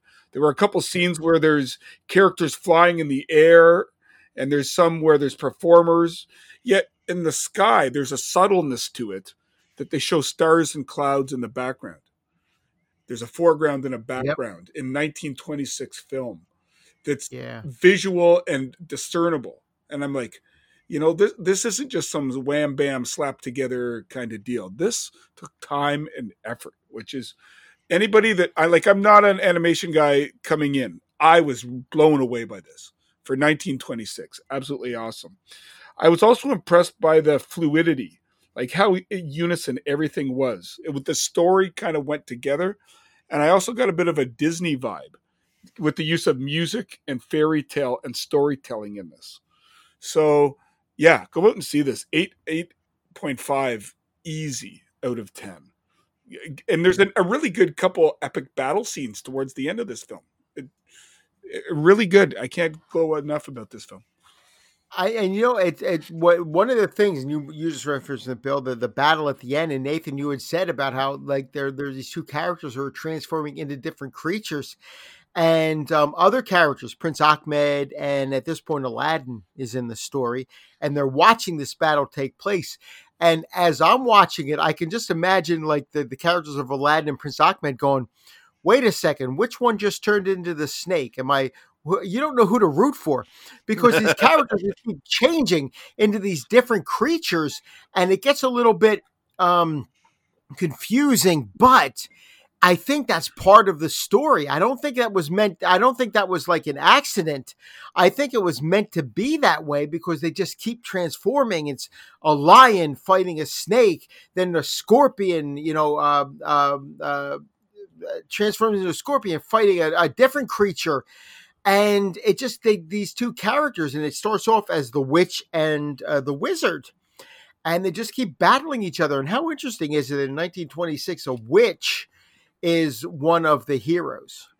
That this witch character ends up being one of the heroes of the movie. And I think that when you have Lottie Renninger, you have a woman putting the movie together, I think that's pretty interesting. There's a lot when you watch this, and you just realize you're thinking, first time I saw it is like, why didn't I know about this before now? With everything, a 1926 animated film by a woman, why didn't I know about this prior to now? This should have been like right up there with Metropolis or The Jazz Singer as one of the defining moments of cinema. I think The Adventures of Prince Ahmed, it really should be known as that. And I think that that would only be giving it its due. That's not even overselling it. That's just giving it its due. Now, would part of that possibly be that it was German? So possibly. Possibly. And it also seems like maybe some of it had been lost for a while. And I know that Renninger basically, and I think her other filmmakers that she was working with, they did end up fleeing Germany too. So, I wonder if some of this all plays into that. But what's your rating on this one, Dave? You know what? I'm going to say a 9.5. I mean, I think this is one that if you want to know about like the origins of cinema, and I've talked about like some of my favorite silent movies of Nosferatu and The Passion of Joan of Arc, and getting back into the early days of cinema. I think this one has to be in the conversation with all of those, with all of those sort of films that, the silent movies that sort of set everything in motion. This has to be part of that conversation because it is the origins of animation, and you can see both stop motion and cell animation. You see where the influences of both of them in this movie, and it's less than an hour, 10 minutes. I think it's like an hour and 6 minutes, and they cram so much into it, so much story into that hour and 6 minutes. It really is just you just sort of sit there with your mouth agape, your jaw hitting the floor, saying, what an amazing movie when you think of the fact that it is 95 years old. Yeah, it truly is transporting. It's sort of, this is the thing cinema's supposed to do. I'm right there with you. 9.5 for me. As I was watching it, particularly the second time, because I'd watched it a few weeks back and was just amazed by it, and then watched it again with the kids. And it dawned on me as this was going on that I wonder if the opening sequences and the kind of wraparound sequences of Fantasia were not inspired by this. If you think, for anyone who's seen Fantasia, obviously it's music and these set, and a lot of them are fantastical stories, but they're all traditional cell animation, except for the orchestra, which is just the silhouettes of the orchestra set against a bluish sort of tinted backdrop, and the backdrop colors change, not unlike this, and you have Mickey Mouse runs up and talks to them. You remember, like right before the Sorcerer's Apprentice sort of begins, you have Mickey Mouse and that stark image of the silhouette against the sort of color changing background. And I just thought, hey, that would be interesting if there was some element of an acknowledgement even then, because that would have been, at this point, funny to think, because that's the 40s, right? That Rediger's work was only about 20 some years earlier. Right. At that point in time. So it would have been at least probably a focal point. So I think, this is this is a must see for anyone who likes movies. Forget animation, forget anything else. If you like movies, this is something to see. The last aspect I want to touch on was the fact that it was a silent film from 26. Obviously, the original film score is probably gone. But many people over the years have created their own film scores for this film. And if you go to the the Wikipedia page, they note it down below. And one of the people that put out an album of the score of The Adventures of Prince Ahmed was a youth band, I don't know if they're an orchestra, called the Morricone Youth. Came out with an actual vinyl LP, I believe in 2016, of their version of a score of this film. So I'd be interested in picking this up and purchasing this LP of what they thought the score should be. Dave Roy is a big fan of these guys, of the Morricone Youth. He says they are great. And he mentioned them when we did the Morricone episode, and he really liked them a lot. So I would be very interested to hear this. I'm wondering if Dave is listening, because he probably is. Do you have this, and have you played it on your radio show? Because just let this play for 45 minutes and let her go. Yeah. I would love to hear that as well. That's awesome. We are going to go to our last film of the night, and it's a 1973 film called Fantastic Planet. Now, Fantastic Planet was directed by René Laloux. I think I'm pronouncing that correct. And the one star in it, using their voice that you might be aware of, is Barry Bostwick, who was in a lot of dramas and comedies over the years, especially the Rocky Horror Picture Show. This one, the IMDb synopsis is, on a faraway planet where blue giants rule, oppressed humanoids rebel against their machine-like leaders. This is, as I said, 1973. 1972, 1973. This very much is of its time. You kind of get that 2001, somebody's watching. It's got a social meaning to it that we can get into, but it's also a lot of fun. It's also got very much, of that Tommy, The Wall, that kind of feel to it. I'll get into it. So it was an international co-production between France and the Czech Republic. I guess it would have been Czechoslovakia back then. And it's based on a 1957 novel Homme en Série by Stefan Wool. So in this, you have two sets of individuals. Aliens called the Drags, who treat the humans, hommes, as animals, basically, as pets, as things to be watched and observed.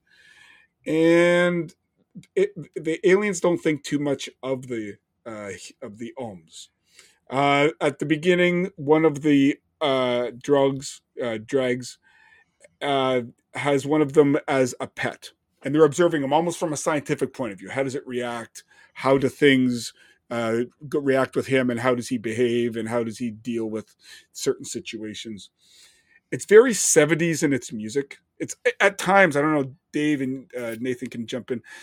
I almost got a Monty Python kind of feel with the Terry Gilliam kind of cartoonish end of it. Now that I think that's fair. It's very illustrated. Yeah. Very illustrated. You know what? Yep. I didn't get that at first, but you know what? Now that you mention it, I can definitely see it. I see where you're coming from. Because definitely. This isn't a Walt Disney type animation.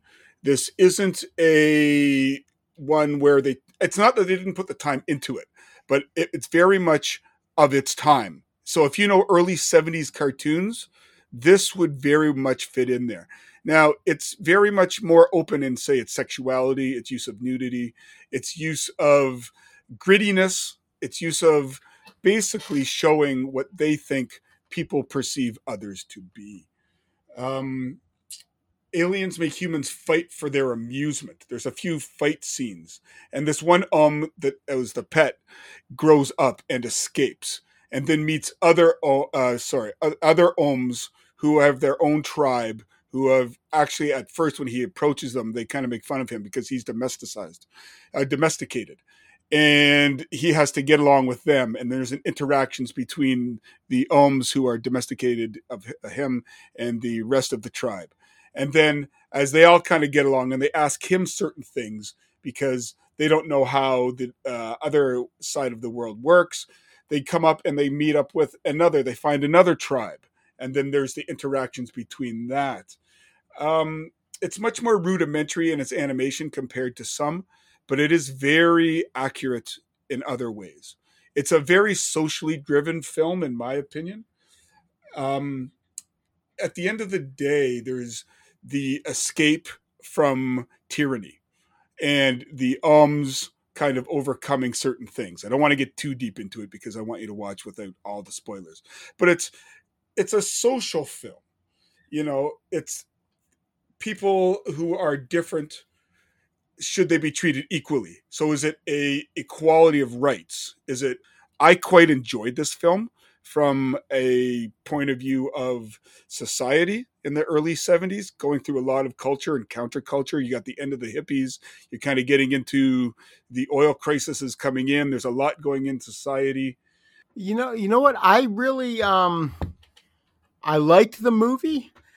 I think one of the things that I thought was interesting, and you have like you were saying, you have the story of the Drags and the Ohms, and this sort of, the Ohms are the humanoids, and there's a scene at the beginning where this one Ohm is running with her baby, and you see this huge hand sort of preventing her from going up a hill and pushing her down, and these hands, sort of tormenting this woman as she's trying to escape with her baby.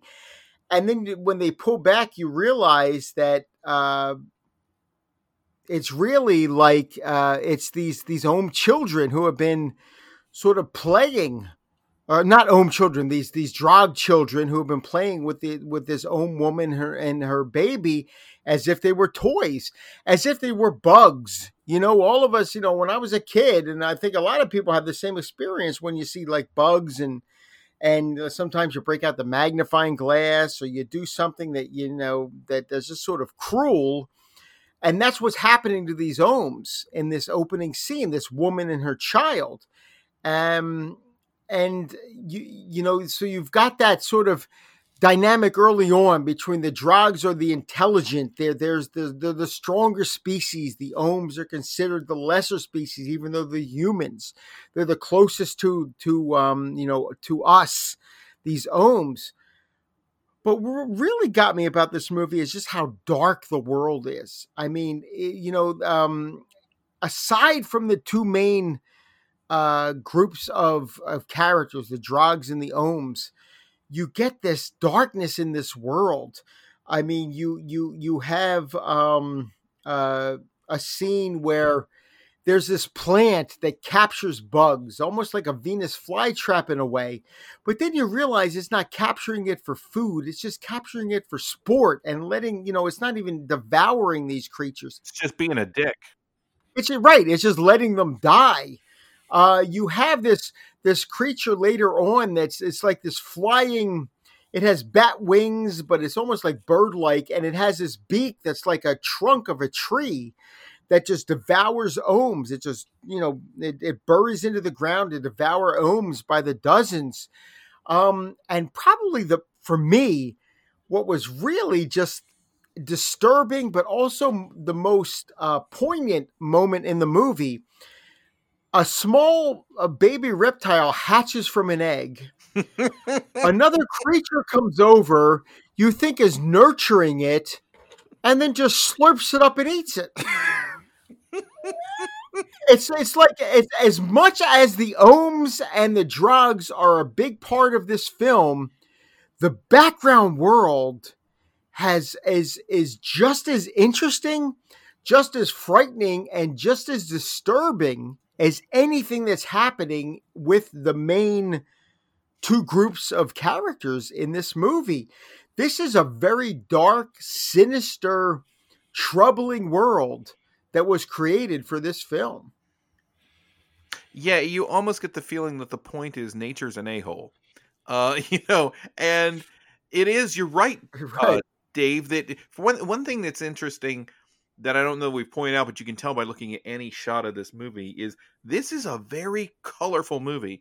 The Drogs are giant blue aliens, and the Ohms just look like little people, but it's done in a pastel, almost colored pencil with with a lot of cross hatching, and it has a very like soft illustrated feel. It's very pleasing on the outset to look at, and it is very colorful. It's very bright and vibrant.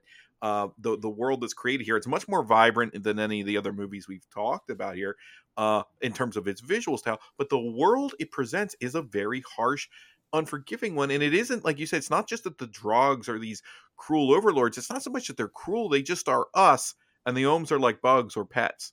And it's viewed by some as an infestation. There's a point when the Ohms it's supposed to look like a revolution and they're attacking one of the Drags, but to us, from a human perspective, that's when a swarm of bees attacks you, right? You know what I mean? And a whole bunch of little things are hurting the big thing bigger than you would expect, greater than you would expect. And there's a lot of weirdness, like you have it has a Gulliver's Travels feel to it too, and the allegory and the social stories that are being told here, and the blue alien who has one of the Ohm that is sort of the protagonist as he grows up, and there's a lot of just weird visuals. I mean, there's probably some weird fetishes that are started just from this movie alone. You got the big blue alien holding the little guy and the weird like Ponzi outfits he has. That must be something on the internet, I'm sure. And then how about the one where they tie the characters' hair together and they have to fight each other for their amusement? I thought that was insane. That was very sadistic. That was sadistic. But yes, absolutely. And then the characters with the creatures tied to their chest. Well, that's the thing, right? The Ohms, and these are these are the Drog children who have tied them together. They're playing like a game in the schoolyard. So it's not necessarily that the Drogs approve of this behavior. This is what the kids are doing when nobody's looking. Like when you the kids in the 50s who might try to blow up a frog with a pop bottle or something like that. But the thing is, when the Ohms when he finally gets away from the Drogs and he takes there's so much great imagery in this movie too, that the Drogs, their primary way of energizing themselves is to send their minds out sort of in a transcendental meditation, and they send their minds out of their bodies in these like little balloons, and they travel up to another world. I mean, all of it is very fascinating to look at. When he escapes, he takes basically like the training device, the interactive teaching tool that's used for the children, and he takes one with him so he can like educate the rest of the Ohms. And yet when he gets there, they're even more brutal. They're the ones that tie this snapping dragony larva thing to your body, and you have to run at the other guy and hope that your larva bites him before he bites you. Right. But it's bizarre. It's bizarre. It's I think it's a good fantasy film. I think it's a good even sort of approaching sci-fi in a way. But it does, the story itself isn't too involved, with the Ohms and the Drogs. And the structure is weird too. Yeah. Because the protagonist starts telling his story, but he fades away after a certain point. He's still there, but the story becomes almost like you're watching it all from a third person perspective. Like, right. you don't necessarily have an emotional attachment, at least to the level that you do in other films with the Ohms or not with the Drogs, but with the Ohms, or who we're supposed to be, identifying with. They're the human character. You could always be watching an alien nature documentary in the last third of this, where someone's just telling you this is how the Ohms and the Drogs came to their understanding. Like a messed up Dr. Seuss. Right. But even if you're not quite getting there with the story, and I don't think the story's not bad, it's just sort of simplistic. Yeah. It's not as involved. It's not as intricate as the world. That's what you're here for. The world is so immersive for the kind of drawing. This is not very fluid animation either. These are really moving illustrations, not unlike Bill's reference to Monty Python. And I wonder if maybe part of the Monty Python similarity is not just that, but the artist this most reminded me of was an artist, Hieronymus Bosch. And if you look up Hieronymus Bosch, he did lots of great, beautiful paintings of hell, of the underworld. If you look up Hieronymus Bosch, he has beautiful classical art paintings, and it's weird. It's like giant egg people with their backs cracked open, or little barrels running, and just feet coming out from under them, but there's like arrows jabbed in them, and all kinds of crazy demons, and very weird flora and fauna. And if you look at those pictures, and then you look, Monty Python and Terry Gilliam, they clearly were very familiar with Hieronymus Bosch, and I think that this artist is as well, because that weird world and the way it exists and the strangeness of it very much reminds me of him. And so I think that might be some of the why the two look similar. This for me is probably like about honestly, I think it's a movie that is a great visual treat, and there's a lot of darkness, but there is a story there. I give it about an 8.5, I think, for me. I agree. I'm going to come in right at that same level. I'm going to say an 8.5. I think visually it's pretty amazing at times. I liked a lot of the world that you see in the background. I think almost you can make a movie just on what you're seeing in the background of this film. That you get the feeling it's almost like filler. These creatures and everything, they could be their own film. And even though the story between the Ohms and the Drogs is sort of, I want to say simplistic. I think that might be a little too detrimental, because I don't think that it's simplistic is quite saying it properly. It's just not as intricate a story as the world itself is intricate, and I think that's. I don't think it's a very basic, almost boilerplate social battle. There's a lot of the undertones of Planet of the Apes or something like that here. You're seeing the lower class versus the ruling class, and that construct is simple, but it's set against this like very complex universe. Yeah. Exactly. That's probably the best way to put it. It's, story wise, I think there's it's good, but visually and with the world it creates, it's better. And I think 8.5 is probably a very fair rating.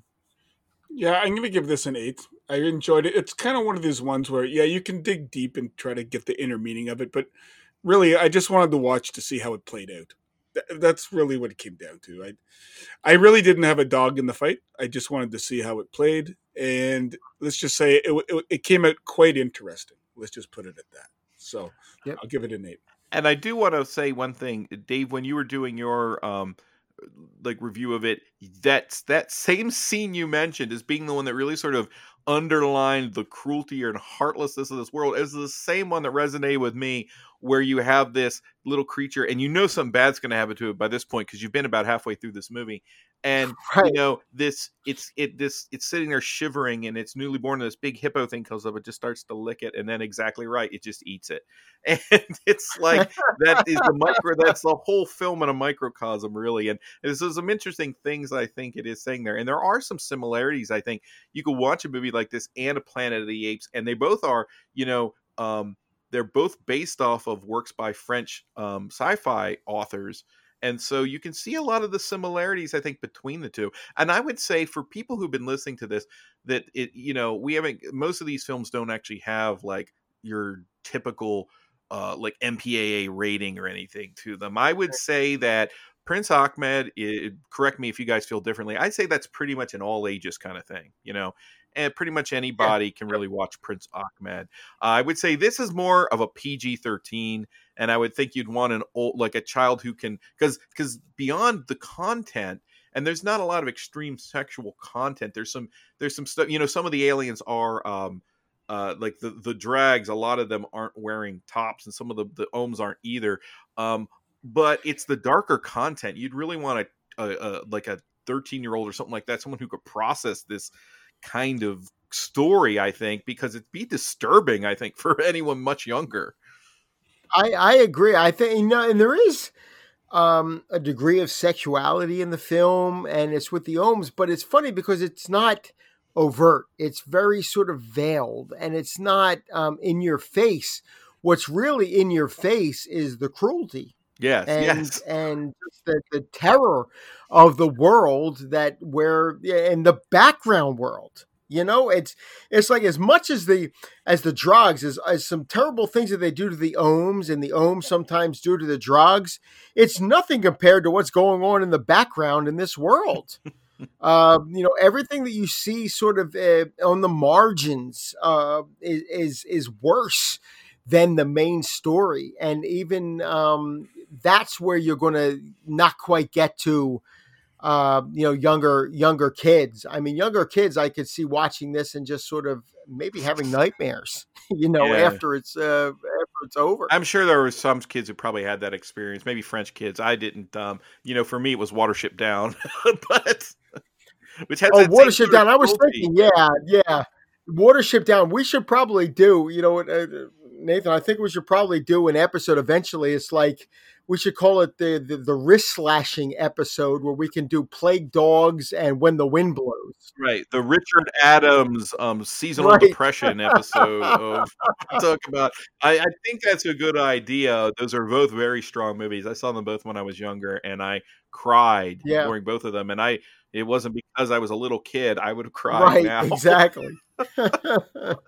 So anyway, we picked some good movies here. I think these are really good, strong movies. They're great too. I think for people who maybe aren't, are a little skeptical about the animation, who, if they listen to this, thought, do I want to check this out? But hopefully these movies sounded interesting to you. They are not we specifically chose this time around, maybe not run of your mill animated films. We are excited to talk about those movies, as you heard earlier. I mean, we'd love to talk about.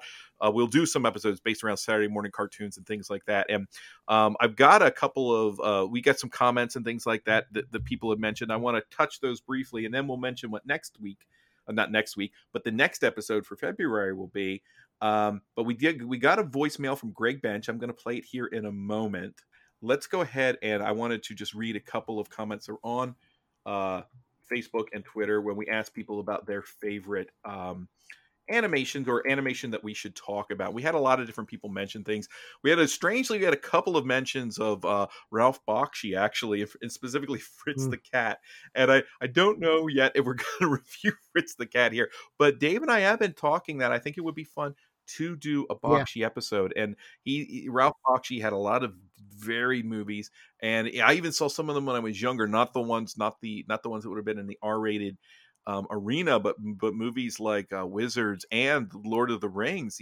It's almost strange to think that Ralph Bakshi was allowed to make a Lord of the Rings movie, considering how tightly they tried to hold on to those rights, later on. That but it's an interesting movie. I don't think it's a movie without its charms. And actually, I think it'd be fun to talk about the Rankin and Bass ones as well at some point. The Hobbit films that Rankin Bass made.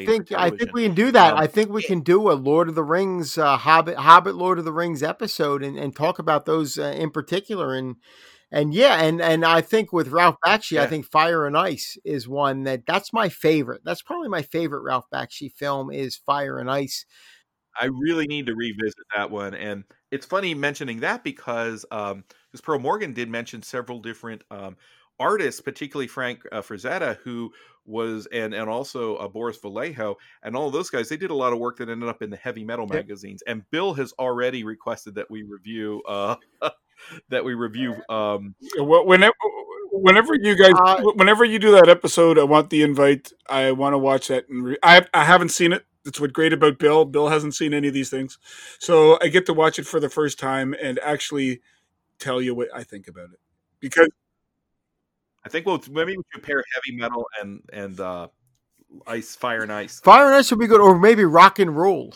Rock and roll and heavy metal might be a good pairing as well. Oh, I forgot about that one. Yeah, rock and roll and heavy metal. That's the perfect matchup there. And I never did see the Heavy Metal 2000. I haven't either. I haven't seen that one either. I did hear a lot of great things about it. But anyway, Victor Rodriguez mentioned Nausicaa, Valley of the Wind, and we are definitely going to get to some Miyazaki. Yes. I think Dave and I have talked about the fact that Miyazaki basically is going to have to get more than one episode. Oh, yeah, absolutely. He deserves his own series. Absolutely. And I think you need to get Victor on here to extrapolate on it. Oh, yeah. Yes, definitely. Yeah. Well, Nausicaa is a very interesting movie, even in the sense of, if you look at the movie, we just talked about Fantastic Planet and that kind of darker world. But you know what is Nausicaa? Miyazaki has a way of creating a world that is both dark and terrifying, and yet beautiful, and even and you can have compassion for the characters, and it's a little bit not lighter, but you brought into the world and it feels warmer. Yeah. You know, there's an apocalyptic world in Nausicaa, and there are giant killer insects, but some of those insects you have sympathy for. You know, he's really great at giving you both wonder and darkness in a way that the darkness doesn't capsize the wonder. Yes. If that makes sense. I agree. And something else about Miyazaki is when his characters take to flight. There's something in all of his movies when his characters are taking to flight. There's an exuberance. There's just an exhilaration about those sequences, and you get it in Spirited Away, which I think is his masterpiece. I think Spirited Away is easily Miyazaki's best film, and that's really saying something. And you get it in Nausicaa in the Valley of the Wind, and Castle in the Sky, and Kiki's Delivery Service. Something about when his characters take to flight and they're flying through the air, that he just seems to really capture the excitement of that. I really can't wait to delve into to Miyazaki as we get deeper, because of years ago I wrote into Roger Ebert. He had this thing where, they ask you'd send him questions. And I sent him a question about why there weren't more animated movies on the Sight and Sound polls that came out every 10 years. And he had said that the Sight and Sound polls were sort of geared towards auteurs, where the movie is director, and a lot of animated movies were done by committee just by default, except for Miyazaki. Miyazaki might be the one true auteur working in animation. And I think that's, and there are others, we'll get into the links, Satori Kon and things like that. But I think when you come to auteurs... Was that like the Ask the Answer Man segment? Yes, the Ask the Answer Man segment. And I actually made it into Roger Ebert's 2004... Dave, I remember specifically that response. And I didn't know, really? I wouldn't have known you from him talking, because he was a big fan of Miyazaki. And specifically when you talk about the committee and the idea in his mind... And when you watch the behind the scenes, you realize it's not quite that way, particularly later in his life. But he kind of viewed Miyazaki as a one-stop shop man, that it was a man as this animation factory, and that gave it most of its heart, And when you see that all the people he employed was like that. But yeah, I specifically remember you said the concept of it being by committee. Well, I used to read Roger Ebert. Like, Roger Ebert's a guy, for people could say what they want about his views. I didn't agree with all of them, but he's a guy who I would read everything he wrote, and sometimes read it 2 or 3 times just because of how he wrote. I really felt like I lost a friend or something when he passed. Yeah, I did too. Because I think it was Jay and I who were texting, emailing back and forth, or texting back and forth when he passed. But yeah, that was actually my question. I actually sent it in. That made the 2004 yearbook, Roger Ebert's yearbook. Yes, because I have the yearbooks. That's why I'm familiar with it, because I read those things front to cover. I'm going to go look it up. That was my question. I asked him about that, and I asked why animated movies weren't there weren't more of them in the Sight and Sound, and he explained it to me, and he was absolutely right. And when you think about it, yeah, Miyazaki was the one true auteur when it came to animated films. Yeah, and then we a couple. A buddy of mine, Jason Coupler, on the site, he mentioned The Wall, and The Wall is not complete. The Pink Floyd's The Wall. It's not completely animation, but I do think it counts, and the animation sequences are very striking in that film. Yes, and they also bear some resemblance to Fantastic Planet, I think. Absolutely, the Pink Floyd's The Wall is my favorite album of all time. I got it back in 1979 when it first came out, and the images that would conjure up in my mind as I was listening to that album were just, they were almost, it was almost all encompassing at the time. I mean, at the time, it's funny because I came across three things all within a few months of each other. It was Pink Floyd's The Wall, Dungeons and Dragons, and Sergeant Rock comic books. And it almost broke me. All three of those things combined almost broke me. But the images that conjured up with Pink Floyd's The Wall, Alan Parker's movie came damn near matching the images that captured that I was thinking. In some cases, it surpassed them, and that's saying something. And it's the animated sequences with the hammers marching, and a lot of what happened in that with the animation in Pink Floyd The Wall. You're right; it's mostly live action. But it is the animated sequences that I think added a lot of the power to that film and really drove the story of that album home. Yeah, we have one more mention here from Real Talk, and they mentioned, and I'm not sure which one of the Real Talk guys this is. Might be maybe Wes. Mentioned that The Lion King is probably his all-time favorite animated movie, but then Toy Story is sort of like a close second, and those are both really good movies. I know that they tend towards more of the mainstream, but I was blown away the first time I saw Toy Story. I missed it at the theater, and I remember renting it and remember just thinking like, wow, like this is, and I still think that movie holds up. The animation is not, you could tell it's a little bit more of the primitive CGI now, but I still think it's a darn strong movie. Oh, yeah, it's the story. It really is the story that I think puts that one together. And yes, I you know what? I was so angry when they made Toy Story 4 because I thought Toy Story 3 was the perfect ending to that to that universe, to what happened with Toy Story 1 and 2. I thought Toy Story 3 was the perfect ending. Yet Toy Story 4 still had things about it that I enjoyed. It's still really good, right? Like I felt the same one. Like, what are they going to do? And you felt like, just to have that Forky, just to have that creation, it gets a pass. Just to have those characters back, I think is what works. But it's really funny because I think it was Quentin Tarantino actually gave Toy Story 3 one of his best movies of the year, if not his top movie of the year.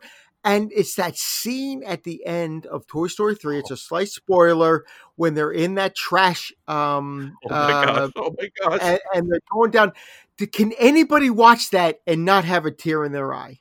When they link hands, and I might have just invented it in my mind because it's been a little bit since I've seen it.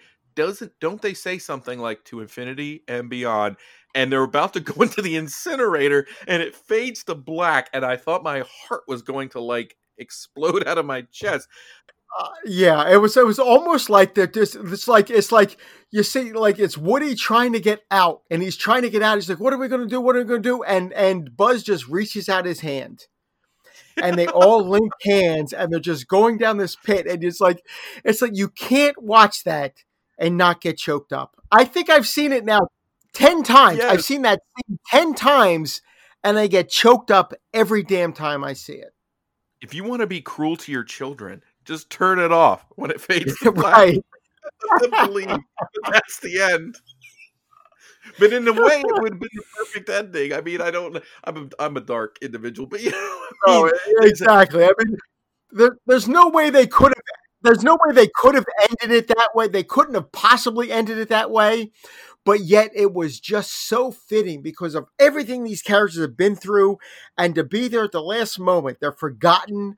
They don't have Andy anymore, and they're just sitting. It's just so. It's the Lord of the Rings. Here we are at the end of all things. That's what it is. Right. Exactly. But I think this has been a ton of fun. I'm glad we got the responses we have. I'm going to play Greg's voicemail now, and then we'll close the show out and let everybody know what's coming up next. So here's Greg Bench from Ohio. Hi, Dave and Nathan. I'm so eager to hear your first episode about cartoons. I think it's a great subject. Something I really haven't seeked out for podcasts, but I trust you guys, and this will be a great subject, so I don't want to spoil my brain. I feel like I'm like any child of the 80s, spoiled with a lot of the cartoons. I watched a lot of the reruns.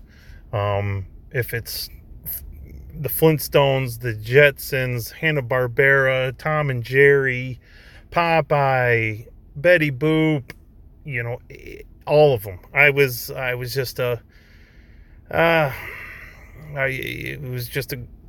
great time to be watching cartoons. Obviously, G.I. Joe was huge, Transformers, He-Man, again, product of the 80s. Times had changed for cartoons, the anime style, but your guys will delve deep into all that. I think that's just one of the subjects that I imagine you'll probably talk about. Another thing that I would hope, and I know that you'll talk about, are soundtracks or just the intro songs. I feel like there's a lot of iconic theme songs, whether it's Mighty Mouse or Scooby-Doo, Tom and Jerry, the Pink Panther, Flintstones, Simpsons. I can go on and on and on. I'm a huge fan of the themes to these cartoons. I got a lot of personal favorites. And another thing that hopefully you guys will touch upon is this upcoming Tom and Jerry movie. Now, it strikes a dagger, a knife right into my heart. I don't like what I'm looking at. The characters of Tom and Jerry look very 2D in a 3-dimensional world. Now, that normally wouldn't play as anything bad, yet they're also, from the trailer, portraying them as actual cat and mouse. So I'm glad they didn't go with the 3D version, but I think that they took the wrong approach for our beloved characters. So maybe when that comes to theaters and to VOD or HBO or however it's going to be released, I would say a compare and contrast with Who Framed Roger Rabbit. I think that movie was a success versus I think that Tom and Jerry is going to be a fail. And that's kind of a weird thing, but it's just, I just don't have good feelings from that trailer. I'm also a huge fan of documentaries. One of my personal favorites is the documentary by Terry Zwigoff entitled Crumb, about the underground cartoonist Robert Crumb, which surprisingly, after seeing this movie, I knew a little bit of his works, not the more racy ones, but more of the hippie-ish works. Like Mr. Natural is probably the iconic one that pops inside my head. I had already recognized him. So once I saw the documentary, I mean, it's just, American Male. I mean, he tapped into the adolescence of America with his drawings and the pubescent males and sometimes the struggles. And he was a no holds barred kind of an artist, and he was self-taught, and you could tell just with certain things. But Robert Crumb, I think he inspired future generations of cartoonists. I know that Matt Groening from The Simpsons fame was a huge fan of his. So that's just one of those. You could go for the After Dark series of your cartoon and talk about Fritz the Cat, a 1972 film. It's definitely one that could be discussed, maybe along the lines of Heavy Metal, maybe. Two totally different types of animation, but again, it's just a thought. One last thought while I leave you is, in film school, we learned about breaking down of just down to the single second. Now you have 24 frames in a second. So doing some quick math, that would be 1,440 frames in a minute, or 43,200 frames in a 30-minute short, like a television show, but it'd be a little bit shorter than 30 minutes, or 129,600 for a 90-minute feature film. That's a lot of drawings. I realize animation's different than live action, but that's neither here nor there. That's just the amount of frames when you break it down to 24 frames in a given second. So to hand draw all those was quite the endeavor for these guys. And that's where I think the major appeal for me, being a fan of art, and that film is the movement of art, if you will call it that. I've been fascinated with it ever since I was a little kid. Cartoons just appealed to a broad audience, and every Saturday, Sunday morning, I was an early bird. And if it wasn't the Three Stooges or Little Rascals or Laurel and Hardy or Charlie Chaplin, a lot of the classic cinema, these early cable channels would show cartoons, and it was typically Hanna-Barbera or Popeye or Tom and Jerry, any number of things. Over the years, it's just been, and now it's just through the roof. There's just animation everywhere. So I think that you guys really have a good subject here, and you guys are experts in this field, and I just can't wait to hear what you guys have to say each and every time. So we'll leave it at that, and we'll talk to you soon.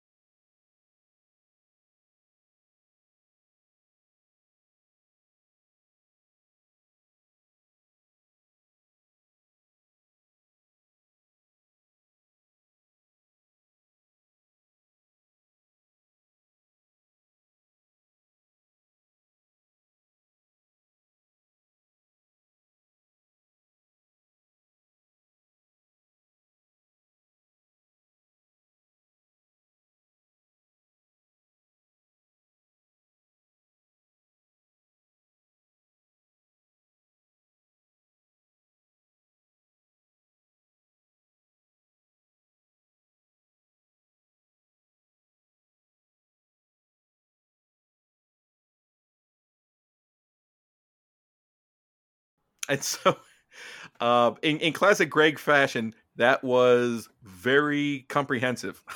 Yes, and, absolutely. Thank you so much. I think having Greg Bench leave a voicemail sort of justifies the existence of legitimizes it, right? Yes, you know you're legit when you get the Greg voicemail before the podcast has even started. And exactly. He mentioned so many cartoons, and there's cartoons from the 70s and 50s, and it makes me realize I think we're going to have, when we do these Saturday morning cartoon, and I say Saturday morning, but they didn't always air on Saturday morning, we're going to have to do them almost in decade chunks, But He mentioned Tom and Jerry. I remember watching a lot of Tom and Jerry, and there is a new movie coming out, and I think it's coming out maybe next month, or maybe the month after. I know it's got Chloe Grace Moretz is in it, and it's that weird. He mentions in the voicemail there, it's a weird mixture of like live action and humans, kind of like the Roger Rabbit or Cool World, if you want to go back to Bakshi. That kind of sensibility. I don't know. How do you even feel about the fact that they're doing another, like, is Tom and Jerry a concept that really works now? I don't mean watching the old cartoons, but like making a new Tom and Jerry. Are they going to capture, because part of enjoying Tom and Jerry was the never ending sort of meanness between those two, that sort of animosity. Right. Oh yeah. And you know what? It's when you think of the modern, movies that have come out about animated characters, it doesn't instill hope, because you're talking about Alvin and the Chipmunks, you're talking about the Smurfs, and I don't think the movies were anywhere near the level of what the shows themselves were. No. Tom and Jerry is interesting though, because they've gone through several different, with the cartoons anyway, weren't there some that were like sort of Eastern European? There were Tom and Jerry's that were done in Eastern Europe that had a very different feel than the Tom and Jerry's that were the standard Tom and Jerry's. There were some that were done, and I don't know, I can't remember which ones they were, but there were at least two of them that I can recall that were done in Eastern Europe, that the animation was just sort of a rougher style. And yet they're the ones I think of when I think of Tom and Jerry. I don't know. I don't know if you guys remember them. I remember there's one where there was a guy, there was a male character, like a human character there, who would always get angry with Tom. In these cartoons. God, I wish I could remember which ones they were. But they were made in Europe. They were made in Eastern Europe. I don't know, Czechoslovakia or Yugoslavia or something like that. That they had sort of farmed out Tom and Jerry to save money. They gave them to these animation houses in Eastern Europe, and yet for some reason, they're the most memorable Tom and Jerry's to me. I got to say, I haven't seen them in 40 years, so I can't comment a lot on. But I was going to say, but I do remember watching them as a kid and really enjoying just almost the slapstickness. It almost had that Wile E. Coyote kind of element to it, where. And Tom was always the coyote. No matter what, he was always the coyote. I don't think he ever got the better of anything in any of the cartoons, which I guess that's fine because Jerry was sort of the heroic character in them. But that was the same house that made Droopy, wasn't it? Was that MGM? I want to say, I know, because Warner had Bugs they were Bunny. MGM, I think. Yeah, I think you're right. But Jerry was a little sadistic too. I think I always felt like Tom, sometimes Tom's minding his own business. Jerry just wants to stir him up. There's also, and I don't know if these were the European ones or not, but the ones I mostly remember were like the Three Musketeer ones, which would often end up with Tom getting his head chopped off, and Tom ended up in hell with a giant bulldog stabbing him. Yes, I remember that, pulling him back into a pot of boiling water. Yes, I remember that. I remember that one. Yeah, some interesting stuff there. So to answer your question about that, Greg, yes, we will do some Tom and Jerry, and I will. Absolutely. I'm sure I will see the movie because my kids want to see every animated movie, and we watched both Scooby-Doo movies that came out last year. So I'm sure we will see this one as well. I am not anticipating it per se, but I do like Chloe Grace Moretz, and I will give this a shot. So we'll see what happens with it. He also mentioned Crumb, Robert Crumb, the kind of indie underground comic book artist whose work, Fritz the Cat was based off of. And he mentioned specifically the documentary, and we had mentioned that a little earlier, Dave, you mentioned about Terry Zwigoff directing that, and that's a very interesting movie, and I think it would be fun to kind of talk about Crumb at some point, and some of these artists that sort of inspired the animation. And so, yeah, I am really looking forward to this. Do we want to go ahead and we will mention what's coming up next time? Dave, do you want to let everybody know what and I will in a couple weeks, I will put this information up so you have it, what the new short films and the new movies are. Dave, do you want to let everyone know what the short films are? And then I will introduce the main features for next time. Absolutely. The short films that we're going to be looking at are actually centered around a Canadian filmmaker by the name of Ryan Larkin. Ryan Larkin is a guy who in the late 60s and early 70s was making animated shorts that were nominated for Academy Awards. And then later in life, Ryan Larkin ran into some tough times. He ended up panhandling. He ended up begging for change on the streets of Montreal until he was, I want to say, rediscovered by a filmmaker named Chris Landreth. An animated filmmaker. And the two movies we're going to be looking at are Ryan from 2004, which is very interesting because the dialogue from that movie is an interview with Ryan Larkin conducted by Chris Landreth. And then Ryan Larkin's last animated movie, which was called Spare Change, that Ryan Larkin, after running into Chris Landreth, got back into animation after many years later.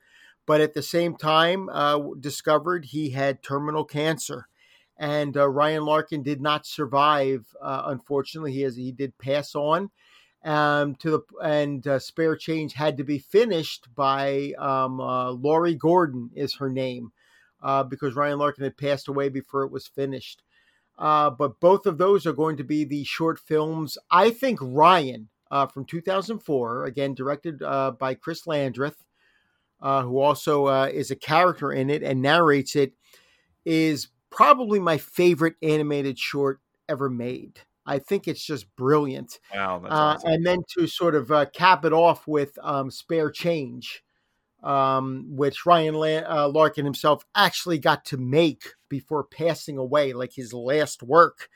I'm really looking forward to sort of delving into both of those. And again, they're both Canadian. I'm looking forward to discussing those. Yeah, and that sounds a little heavy. I haven't seen either one of them. That sounds a little heavy. The two features we'll be doing next time are going to be a little bit lighter, and we've talked about. We do plan to cover a decent amount of anime films on the show. I will say that at least I don't know about Dave. A lot of my exposure to anime is more of the films of Miyazaki and things like that, and Satoshi Kon. And one of the directors I'm really interested in talking about is Makoto Shinkai, who did early on, he did a really cool short film called Voices of a Distant Star. He did a lot of features after that, including The Place Promised to Us in Our Early Years. And he most recently did two films that I think are really good, and they are actually sort of younger audience stories with a sort of romantic bent to them. And I think that would be perfect for February. We have Valentine's Day coming up. They're a little bit lighter, but they are both also science fiction stories. One of them is called Your Name, and the second one is just from 2020, really. It was in 2019, but it got a release stateside here in early 2020. It's called Weathering with You. And both of these movies, I think they're rating wise would be about a PG-13. I think actually Weathering with You is PG-13. I encourage everyone to check them out, and we'll be talking about them next time. Yeah, I got to say, Your Name is brilliant. I think that might have even made my top 20 the year it came out. It's one of those, other than Satoshi Kon that you had mentioned, who had done like Tokyo Godfathers and Paprika and a lot of great movies. Your Name is one of the only, is the one recent anime that approaches Miyazaki. I don't know if I'm not going to sit here and argue whether it reaches that level that Miyazaki has set, that sort of the heights of Miyazaki. but it comes damn near. If it doesn't reach it, it comes damn near. You know, I absolutely loved Your Name. I haven't seen Weathering with you, but I'm really looking forward to it because it's from the same director of Your Name, and I can't wait to see it. He also did one, Fireworks. It wasn't Fireworks, I think, came in between the two of those. I think it was right after Your Name and right before Weathering with You. I think might have been Fireworks, if I'm not mistaken. I think so. And so we'll check that out next time. So that's all we have for the first episode. Dave, is there anything else you wanted to mention as we're closing up? No, just this was great. I had a lot of fun talking about this, and I can't wait to just sort of go deep down into the rabbit hole and see what we come up with. You know, we've got 2 great movies to talk about and 2 great shorts to talk about on the next episode. And even we're just scratching the surface. I mean, you know, when we get into it, I mean, when you're looking at Lottie Renninger in the 1920s, and then we're going to be talking about movies that came out within the last couple of years in the next episode, and we have everything in between to talk about. You know, with Disney and Pixar and DreamWorks and all of these, you know, sort of mainstream, and then just like we're seeing that the Saturday morning cartoons. I just can't wait to explore them all. I think this is a great idea, and I thank you so much for letting me be part of it. Yeah, I'm really excited. We had a lot of fun here. Bill, is there anything else you want to say? Not at all. I thank you for having me on. I appreciate everything that I've watched and heard and listened, and every once in a while when I do come on, it is an education. I do wish to be brought back on when you do the heavy metal episode, and there is one idea that nobody's floated that I would love to have talked about, and that's a particular Danish cartoon that we can talk about with Peter Nielsen about a large member of one of the characters. I think that would be an absolute blast. Yes, we'll save that. But you know what? I think the last thing I want to close out with, we mentioned this on our first episode of the year, but I'm going to let Bill talk about this because when we decided to do the animation podcast, the idea is that we would do this once a month, and that we have another sort of podcast, one of the podcasts that actually Bill himself is going to be sort of heading up as the primary host with a co-host. I want you to just give Bill a minute to talk about that one, because we're going to be recording that first episode in February. Yes, well, we have one coming up where we're going to be discussing music and the stories that go in music and their songs. So everybody knows songwriters that can weave a good tale. And in the prog rock and the rock and roll and in the singer-songwriter category, there is lots of songs out there that tell a long journeyed story. Well, I want to deep dive into that as well. So we're going to have Dave probably come on for 1 or 2. Nathan will kind of be like me and just kind of be in the background for some of them. We'll bring various guests on. We still have to come up with a name. But if anybody here has any ideas about a song, a concept album, an artist to delve deep into, kind of the way Dave does on his solo cast when he jumps into somebody, I don't know if it'll be a full 2-hour episode of anything, but it could be supplemental to Phantom Galaxy. So if you have any ideas, please send them to myself. Please send them to the page. Please send them to Nathan. And we really want to get some ideas. If anybody out there is a musician, please give us a shout, because I can tell you what a song sounds like, but I can't tell you a D flat from a B minor. And did you mention your co-host over there for that show? Well, my co-host for the first show will be Dave Waugh. Dave Roy, as many people will know him as. And I'm sure we'll have him on often. And I don't know if we're going to make it a permanent one or if he comes on every so often. But we're always looking for people who enjoy music. And Dave really, really knows his stuff. So I'm very, very excited for it. And bring your ideas, bring your music, bring your enthusiasm, and let's bring it on. Yes, and I'm waiting to see the name of that. Anyway, this has been a lot of fun. Thanks so much. We will see you next time on this will be the Illustrated Fan as a part of the Phantom Galaxy. Until that time, this is Nathan Bartlebaugh and Dave Becker and Bill Van Vagel signing out. If you've been enjoying the music here on Phantom Galaxy, the opening theme and the closing theme are both brought to you by synth pop artist Aries Beats. He's done a lot of really cool stuff in the world of synth pop, a lot of very interesting genre-based retro themes. You can find more of his work over at ariesbeats.bandcamp.com. And until next time, we are the Phantom Galaxy.